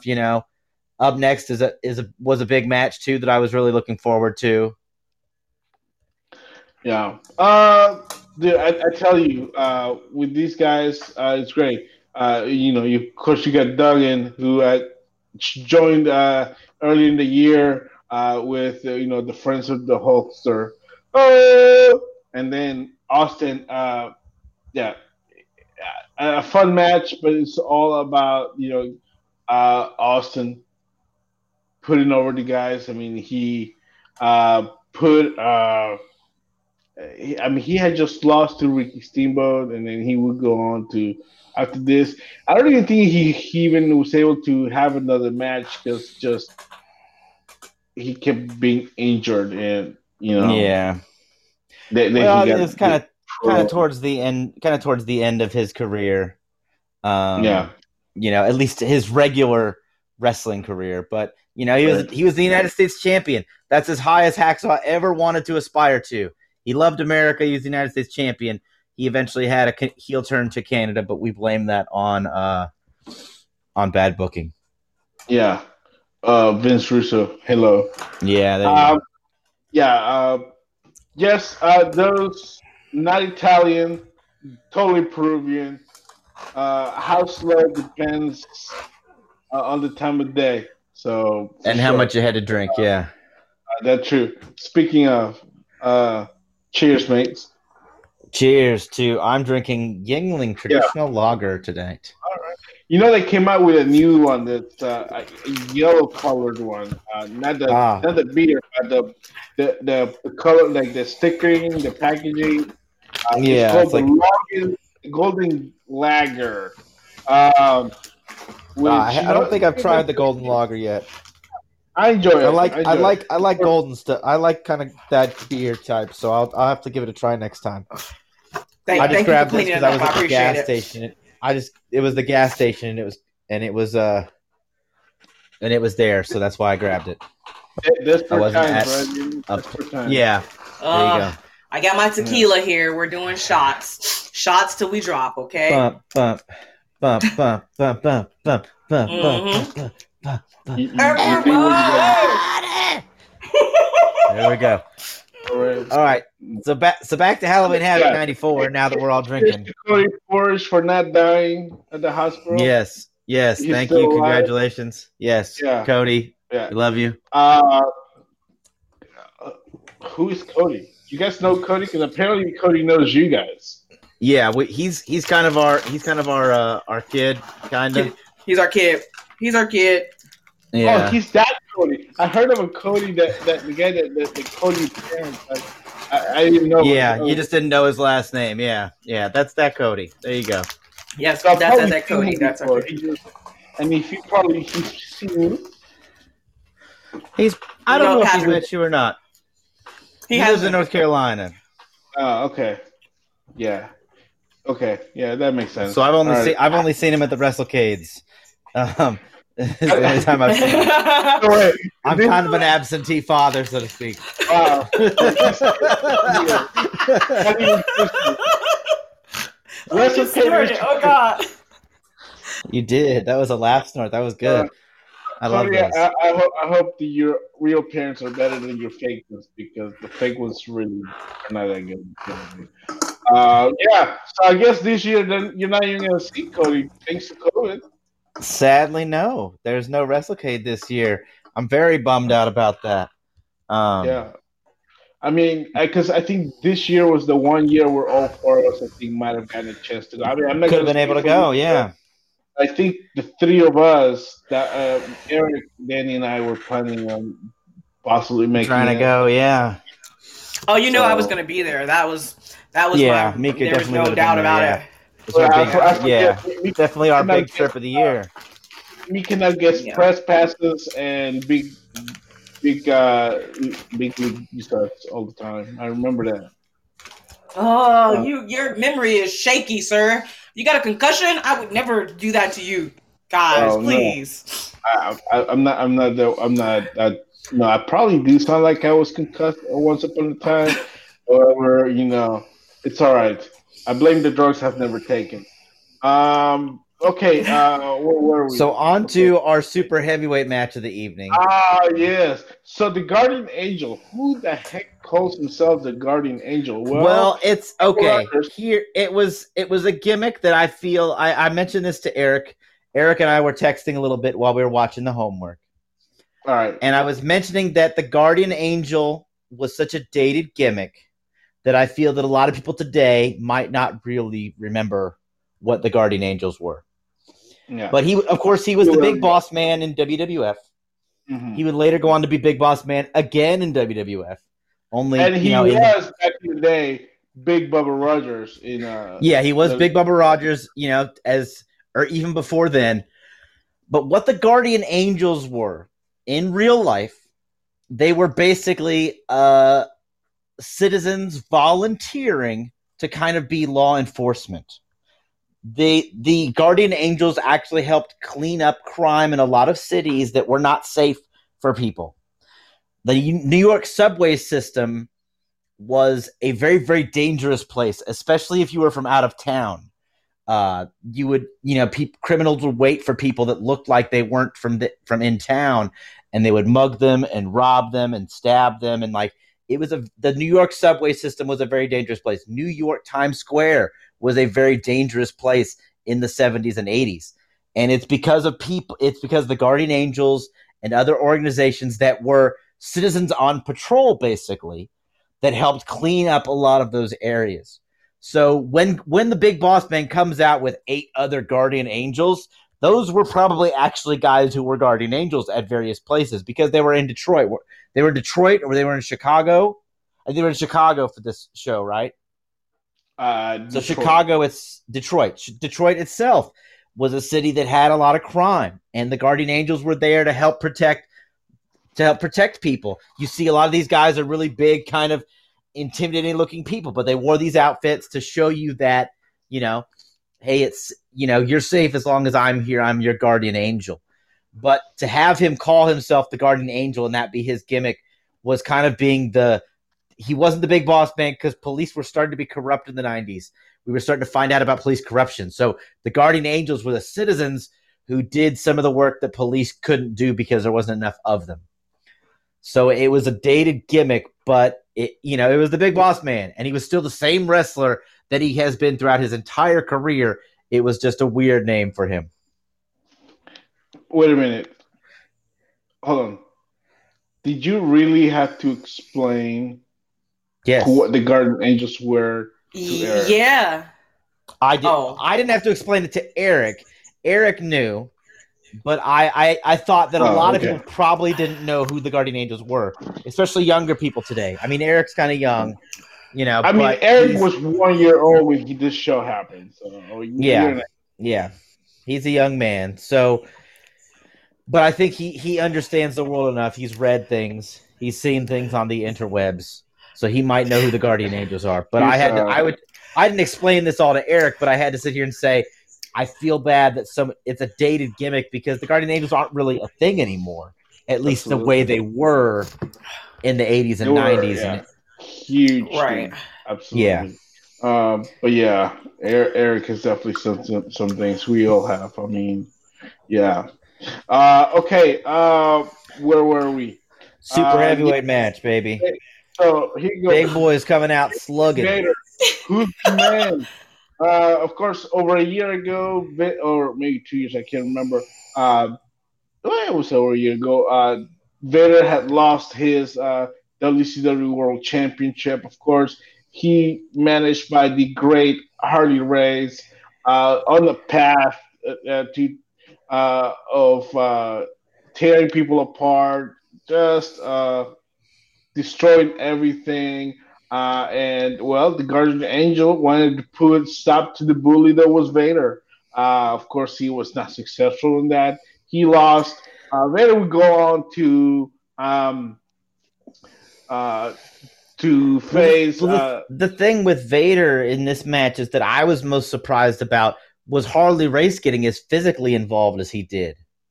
Um, I know that Harley, You should never for Harley Race. If you look up to his passing, look, like you give Harley Race a chance to take a bump, he'll take a bump.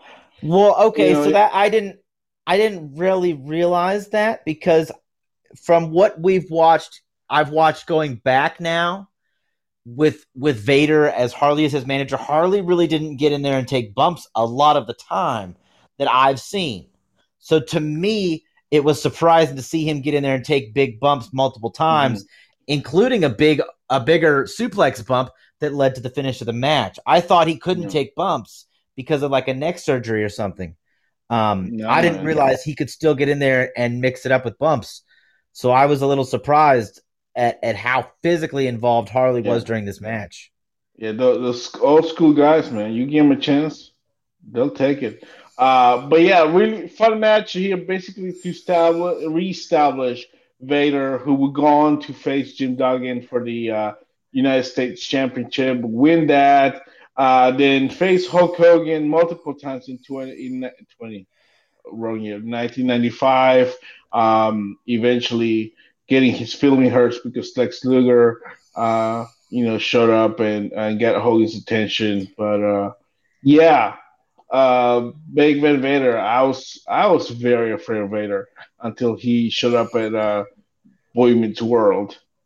Then then I was like, what the heck? I thought this is real. Who's the So man? He's still a scary guy.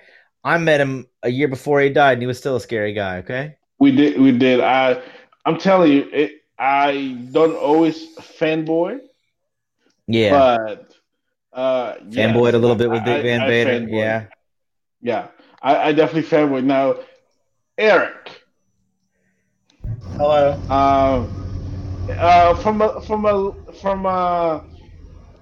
uh, from 1 to 10, with 10 being the greatest knowledge, how well did you know about the Guardian Angels, and when did you Um, learn about the Guardian Angels? like outside of the gimmick of Boss Man, or like the Yeah, actual group. Outside the actual group themselves. We were talking about it, and I kind of went into their history a little bit and said that you and I were talking, and I kind of mentioned that I felt the gimmick was dated, and that a lot of people today wouldn't realize like who and what the Guardian Angels were and the impact they had. Well, So I on a mean, I'd scale of heard one of to them 10, before, how but I much did you know honestly about didn't them? really know much about them. okay, Two maybe, all right. but A then I two, like they actually have okay. a website, and then I looked at it. Yeah. Yeah, I mean, keep in mind. I mean, in there at the height of the Garden Angels, Eric was a toddler, So That I well, definitely yeah. did not expect him to know that, right? I mean, I guess eventually he would have understood who they were, what they do, but by the late '90s, you know, who was the Guardian Angels? Is that Big Bossman guy? Oh, nice. Um, but yeah, um, Garden Angel. Well, he would get an attitude and get mad and eventually become Big Bubba Rogers again. And then down the line, we joined the Dungeon of Doom, and then we joined the. Then he would join the NWO. Then he get kicked out of the NWO, And then he and become Ray then Trailer again. yeah, He become Ray Trailer, and then he would eventually go back to WEF as the Big Boss Man in the yeah, black because SWAT type gear. mm-hmm. Protect. You Join gotta the protect the corporate boss. You gotta protect the ministry. boss. Yep. Join the Yeah. corporate ministry. Get hung by the Undertaker in a Hell in a Cell match at WrestleMania that most of us would Yeah. like to forget about. Good times. It was like a 6-minute Hell in a Cell match. Yeah. By the way, Kurt Porch, if you ever feel like you want to get together and just have drunk shenanigans, we're here every Thursday at 10 p.m. Eastern, live on Podbean. Bring your favorite drink and have one. But alas, okay, where were we? What are we talking about now? Okay, We're back okay. to I can't believe this is the co-main event of the evening. well, Of yeah, all it's matches, the yeah. co-main event, really? The Nasty Boys defeated Terry Funk and Bunkhouse Buck in a tag team match that went quite a while. A I lot mean, longer than Longer it should than it have. should have. I don't know what's funnier. Um, Terry Funk hitting himself in the head with a chair like 20 times, Like a or dozen times, yeah. or the pile driver on the pumpkin. Um, you I mean, know, Terry Funk's a psycho, so chair shots. Terry are Funk's not been bad. crazy for I like expected that. decades, okay? Um, I mean, he was even in WCW in 2000. He was doing moonsaults onto trash cans and stuff. Okay, he's a madman, and he is a guy who I'd kind of be legit scared of because he's kind of crazy. He's apparently very nice, very wonderful to talk to at wrestling events. If you can see him, you know, apparently he's great to talk with. He loves to just hanging out and talking wrestling with fans, but I'd still kind of be a little bit scared of him because I know that he'd start throwing chairs at any given minute. Yeah. Terry Funk at 70 years old is still not somebody I'd want to meet in a dark alley. Well, yeah, that's for sure. Um, I can't believe he's only 76 years old. That's crazy. But this match was basically as bananas as any match would be. I mean, it was just But crazy yeah, brawl. The nasties came out with pumpkins that eventually led into the finish when the ref wasn't looking, and then he didn't notice the smashed pumpkin all over the ring and didn't really care. Counted the pin anyways. yeah, I can't believe I watched the Nasty Boys interest. match. You did Well, it at for least the you get to love talk of the about it game. now. All right. Well, look, Eric, you got here at the perfect time because we are not talking about the main event of Halloween Havoc 1994. How exciting are we? Steel cage match, championship Career versus versus career. retirement. Yeah, well, no, it wasn't career. No, it was supposed to Title be versus whoever would. retirement. It was supposed to be either guy would retire. The way they talked about Yeah. it all night. Whoever Is that lost it? retired. Because the brain was You're right. ripping on Hogan all night long about how Hogan was a terrible person, and he lied to all the fans and all the people, and he was a terrible person, and he was going to be happy and rejoice the minute Hulk Hogan was out of wrestling forever. You're And right. it It didn't was a happen. career versus career. But man, so here we are. We're culminating like what through 3 months here. Who is the masked man? The match was a good match. The match was gonna Was be it? all Was cool. it? Was it? For a Hulk Hogan versus Ric Flair match? Yes, it Was was. it? Are you sure? I mean, did we not watch the same match? I mean, look. No, did we? It was a cage Listen. match with Ric Flair, and he didn't bleed. I was surprised. Wow. I was Listen. surprised Wow. Ric Flair didn't bleed in Okay. the cage. Was it Finn Balor versus Kyle O'Reilly? Absolutely nowhere near close to it. Okay.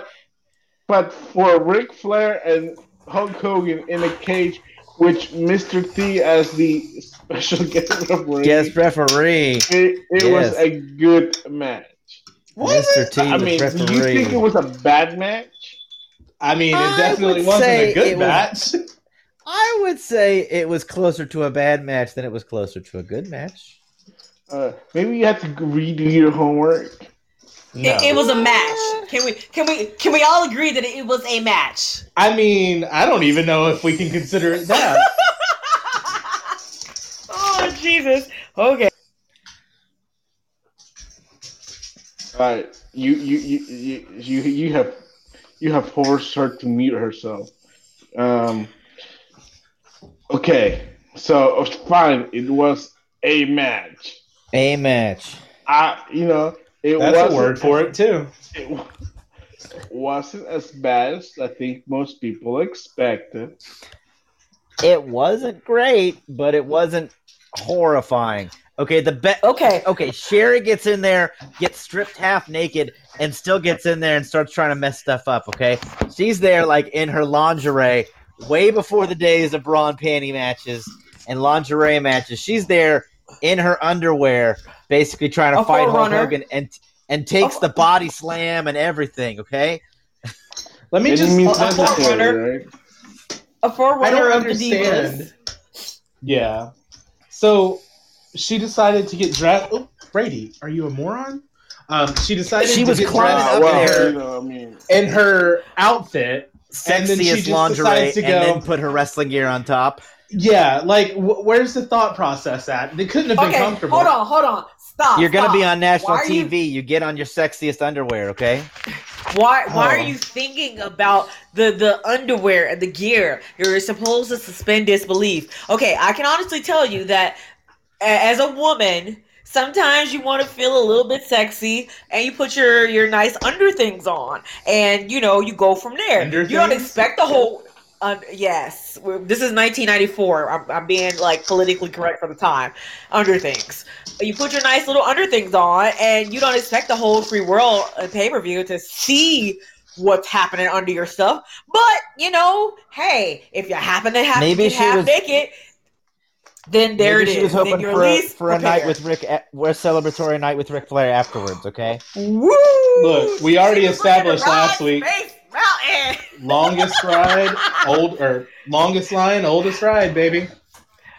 She was looking to ride Space Mountain. She wanted to see what all the hype was about, and you got to be prepared. At any given time, Rick could say, "Let's see what you're working with, honey," and she could have just ripped off the gear. I mean, it's possible. So she was prepared, and she did not let a lack of clothing stop her from trying to get the goal accomplished. Kudos to Sherry. Thank you. Yeah, although she did fail at getting the goal accomplished, but Well, everybody failed at beating Hogan, so I mean. But she tried. She did try. That's all I'm saying. She went for it in her underwear. She was less dressed than everybody there, and she still went for it. That's a fighter. That's a scrapper. Was she? That is a hall. Eric. Was she less dressed than everybody there? Yeah, she was. Considering She was more Look, she covered wasn't up than topless. Hogan and Flair. That's wasn't true. She topless, did have but- more clothes on than they did. Because they were just Y'all, in their I'm talking about- underpants. She was in her underwear, and you're not supposed to see all that. That's supposed to be a secret. Technically, so were they.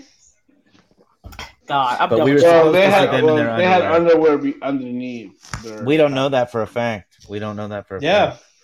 Right. And what kind of cage match is this where Ric Flair is not bleeding? Like, That's what I'm saying.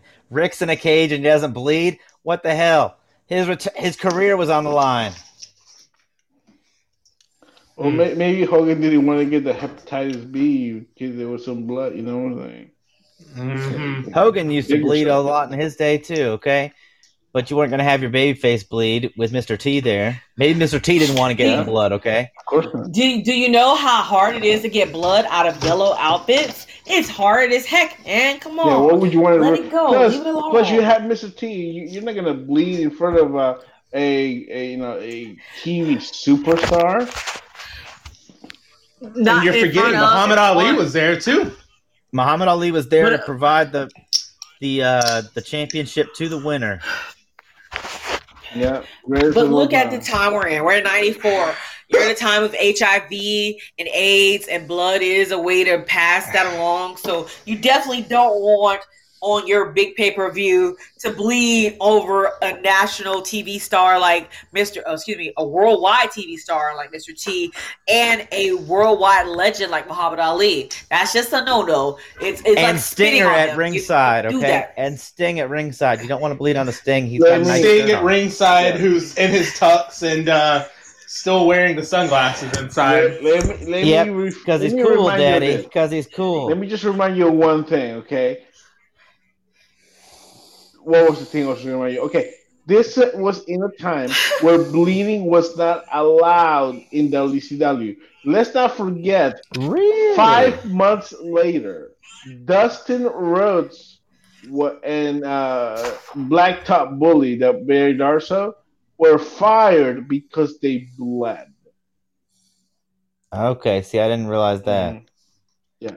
So this was Ted Turner cycling up and saying, you can't bleed. It's got to be an international object, not a foreign object, that kind of thing. Ted Turner's the plunder, Daddy.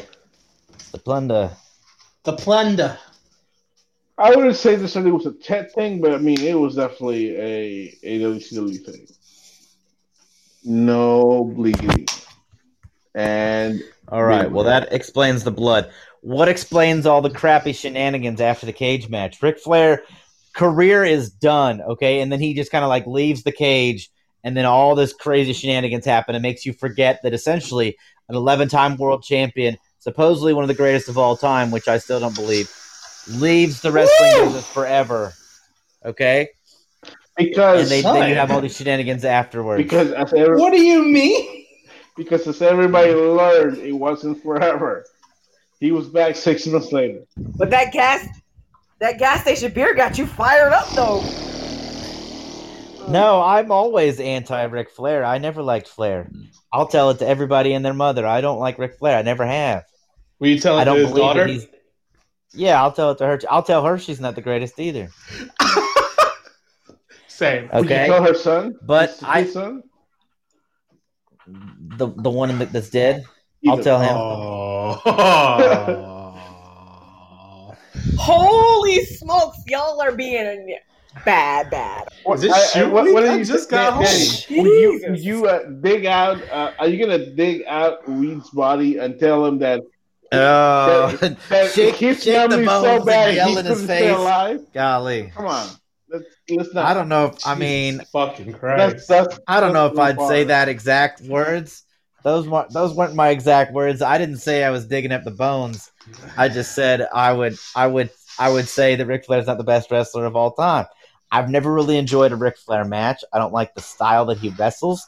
And when he wrestles a match, it's always his style because he's the heel, so he's dictating the pace of the match. And I'm just never really a fan of that. It's boring. It's not entertaining to me. Watching him, and then of course his facial expressions and his selling and all that's just kind of irritating. The same way The Rock does. They do over the top, and it's just irritating to me. I'm not really a fan of The Rock either. Like if you go back in Rick's career, none of his stuff, like even his real old stuff, that you're in the same boat. Him and Ricky Steamboat, I can't get into it, okay? Because he wrestled the same style then, and it's his style, and it's a slow. He's working your leg. He's doing this, and he's doing this, and he sits up. It's just not entertaining to me. So what you're telling me is and I get that it made him a lot of money over the years, and all this, and all this, and all this, but it's not enjoyable to me. Okay, so note to self: convince Danny to watch. Ric Flair versus Ricky Steamboat. I've watched them and I don't enjoy them. That's what I'm saying. I haven't watched the trilogy, but I've watched at least one of the matches. Yeah. And I like Steamboat, but I don't like him versus Ric Flair because I have to watch Ric Flair. No. Fair enough. So tell us more about the shenanigans after the match. So I missed all these interruptions. The masked man comes from underneath the ring because that's where he was the whole time. He's probably all night apparently, just laying there. He was probably night. visiting. People bumping. He was probably at little people's court, making sure that he was actually creating Hornswoggle. Okay. Hornswoggle lived under the ring. He was born under the ring. He met Hornswoggle's mother under the ring. Man, Hornswoggle was what if Sherry was done there for a little bit, and Sherry was Hornswoggle's mother. Was Hornswoggle's mother? That would explain his cheeky shenanigans. And Sherry definitely liked to mix it up and be the wrench in the gears. I quit. I'm right behind you. I think so. Vince McMahon's the dad, though. That's the problem, okay? Because Vince McMahon was Hornswoggle's dad. Hornswoggle was the missing McMahon, as well as Hornswoggle being the anonymous fraud general manager, if you remember correctly. Oh, you were correct. All right. But apart from under the ring shenanigans, back to 94. The masked man knocks Hornswoggle was before he was born. The man knocks out Sting and then disappeared. And then after Hulk Hogan's victorious, and of course Hulk Hogan must pose because that's what he does, baby. Posing, doing everything from behind him. Look out! And then the masked man tries to hit him in the back with the lead pipe, but Hogan smarts and turns around and blocks him. A few punches later, unmasks to find out it was his best friend, Brutus the Barber Beefcake, Brother Brutai. He was just Brother Brutai at this point in time. Has there ever been a time that their careers have not been linked together? No. Look. Because Brutus the Barber Beefcake was Hulk Hogan's butt buddy.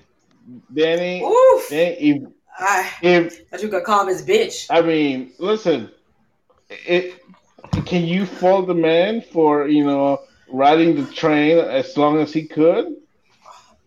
I bet he did ride the train.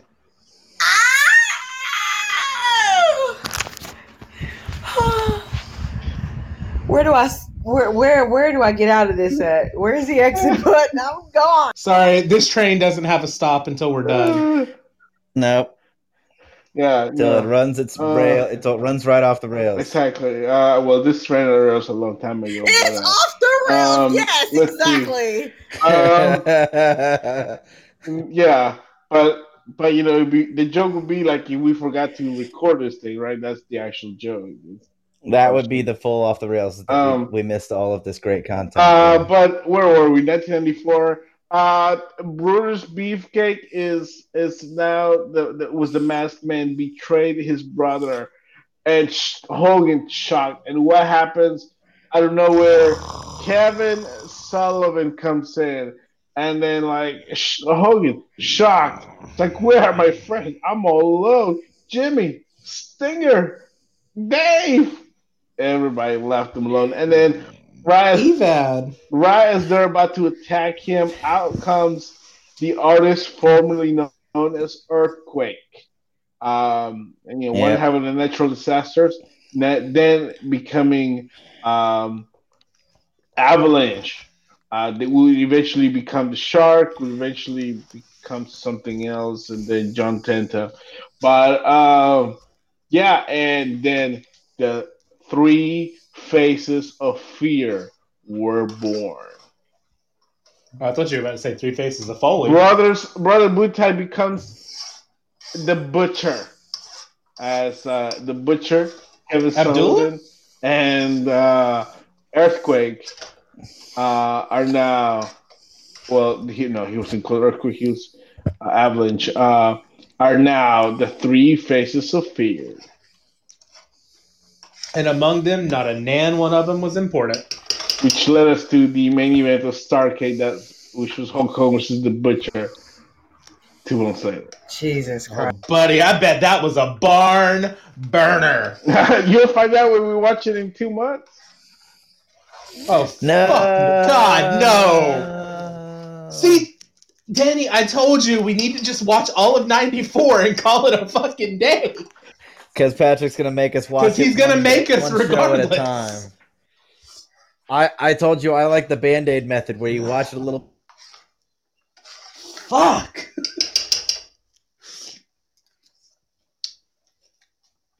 Hello?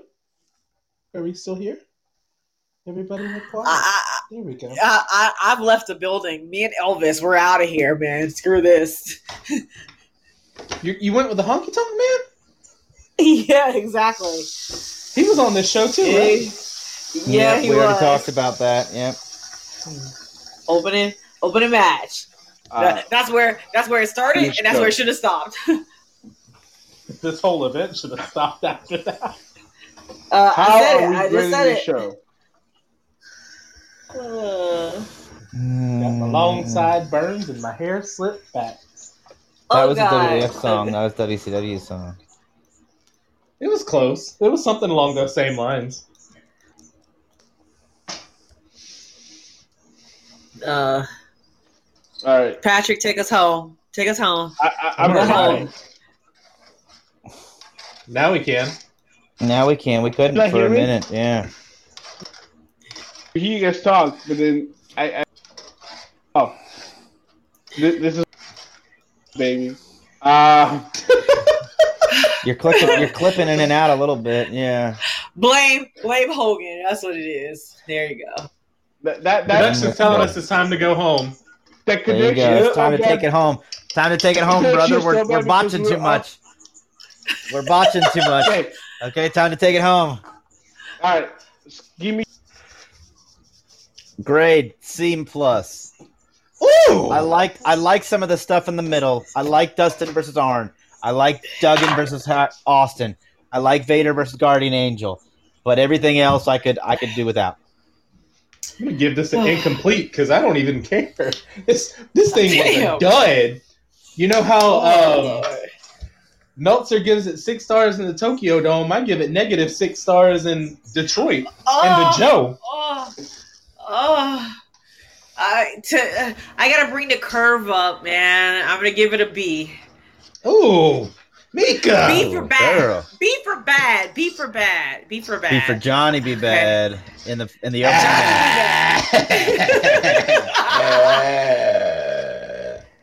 I give it a B for Sherry being a forerunner of the Divas match, just trying to get the job done in her underwear. Well, I give this a B. B plus, boy. Like, Curve is that up, when you curve watched it up. when you were 13 or when you watched it this week? Because Oh, if I God. watched it when I was 13, I might have enjoyed it a lot more. But as an adult, it doesn't hold the same weight. Grading on the curve. You sure we watched the same show? Yes, I'm grading on the curve. Again, the emotional factor. I'm including that. Okay. Okay. Good job. Good job. But- Yay. Yes. So that's where we go. Halloween Havoc 1994. Next week we got Halloween Havoc 1997. 6. 96 first, yeah. We'll do 96 first. Okay. Oh, we did 96 and 97. I totally forgot. We picked 96, 97, and 2000 for this month. All right. We skipped 95. All right. That'll Yeah, be we Thank skipped God. 95. Halloween Havoc 1996. That's gonna be a good one. I Definitely be a could 1. I could hear Roddy Piper called the Giant Sprout any day. Quickly before we close out, I know it's very late, but Eric, your thoughts, very briefly, in 30 seconds or less, on NXT Takeover and that main event. Hey, it happened. That's all you got to say about it? You didn't like the main event of TakeOver?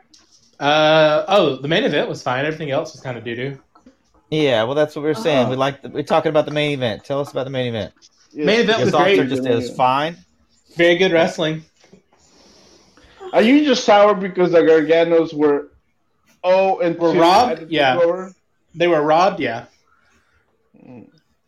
Let's call a spade a spade. They were Okay, robbed. okay. Rob me once, shame on them. Rob me twice, shame on me. Okay, they only had their own selves to blame.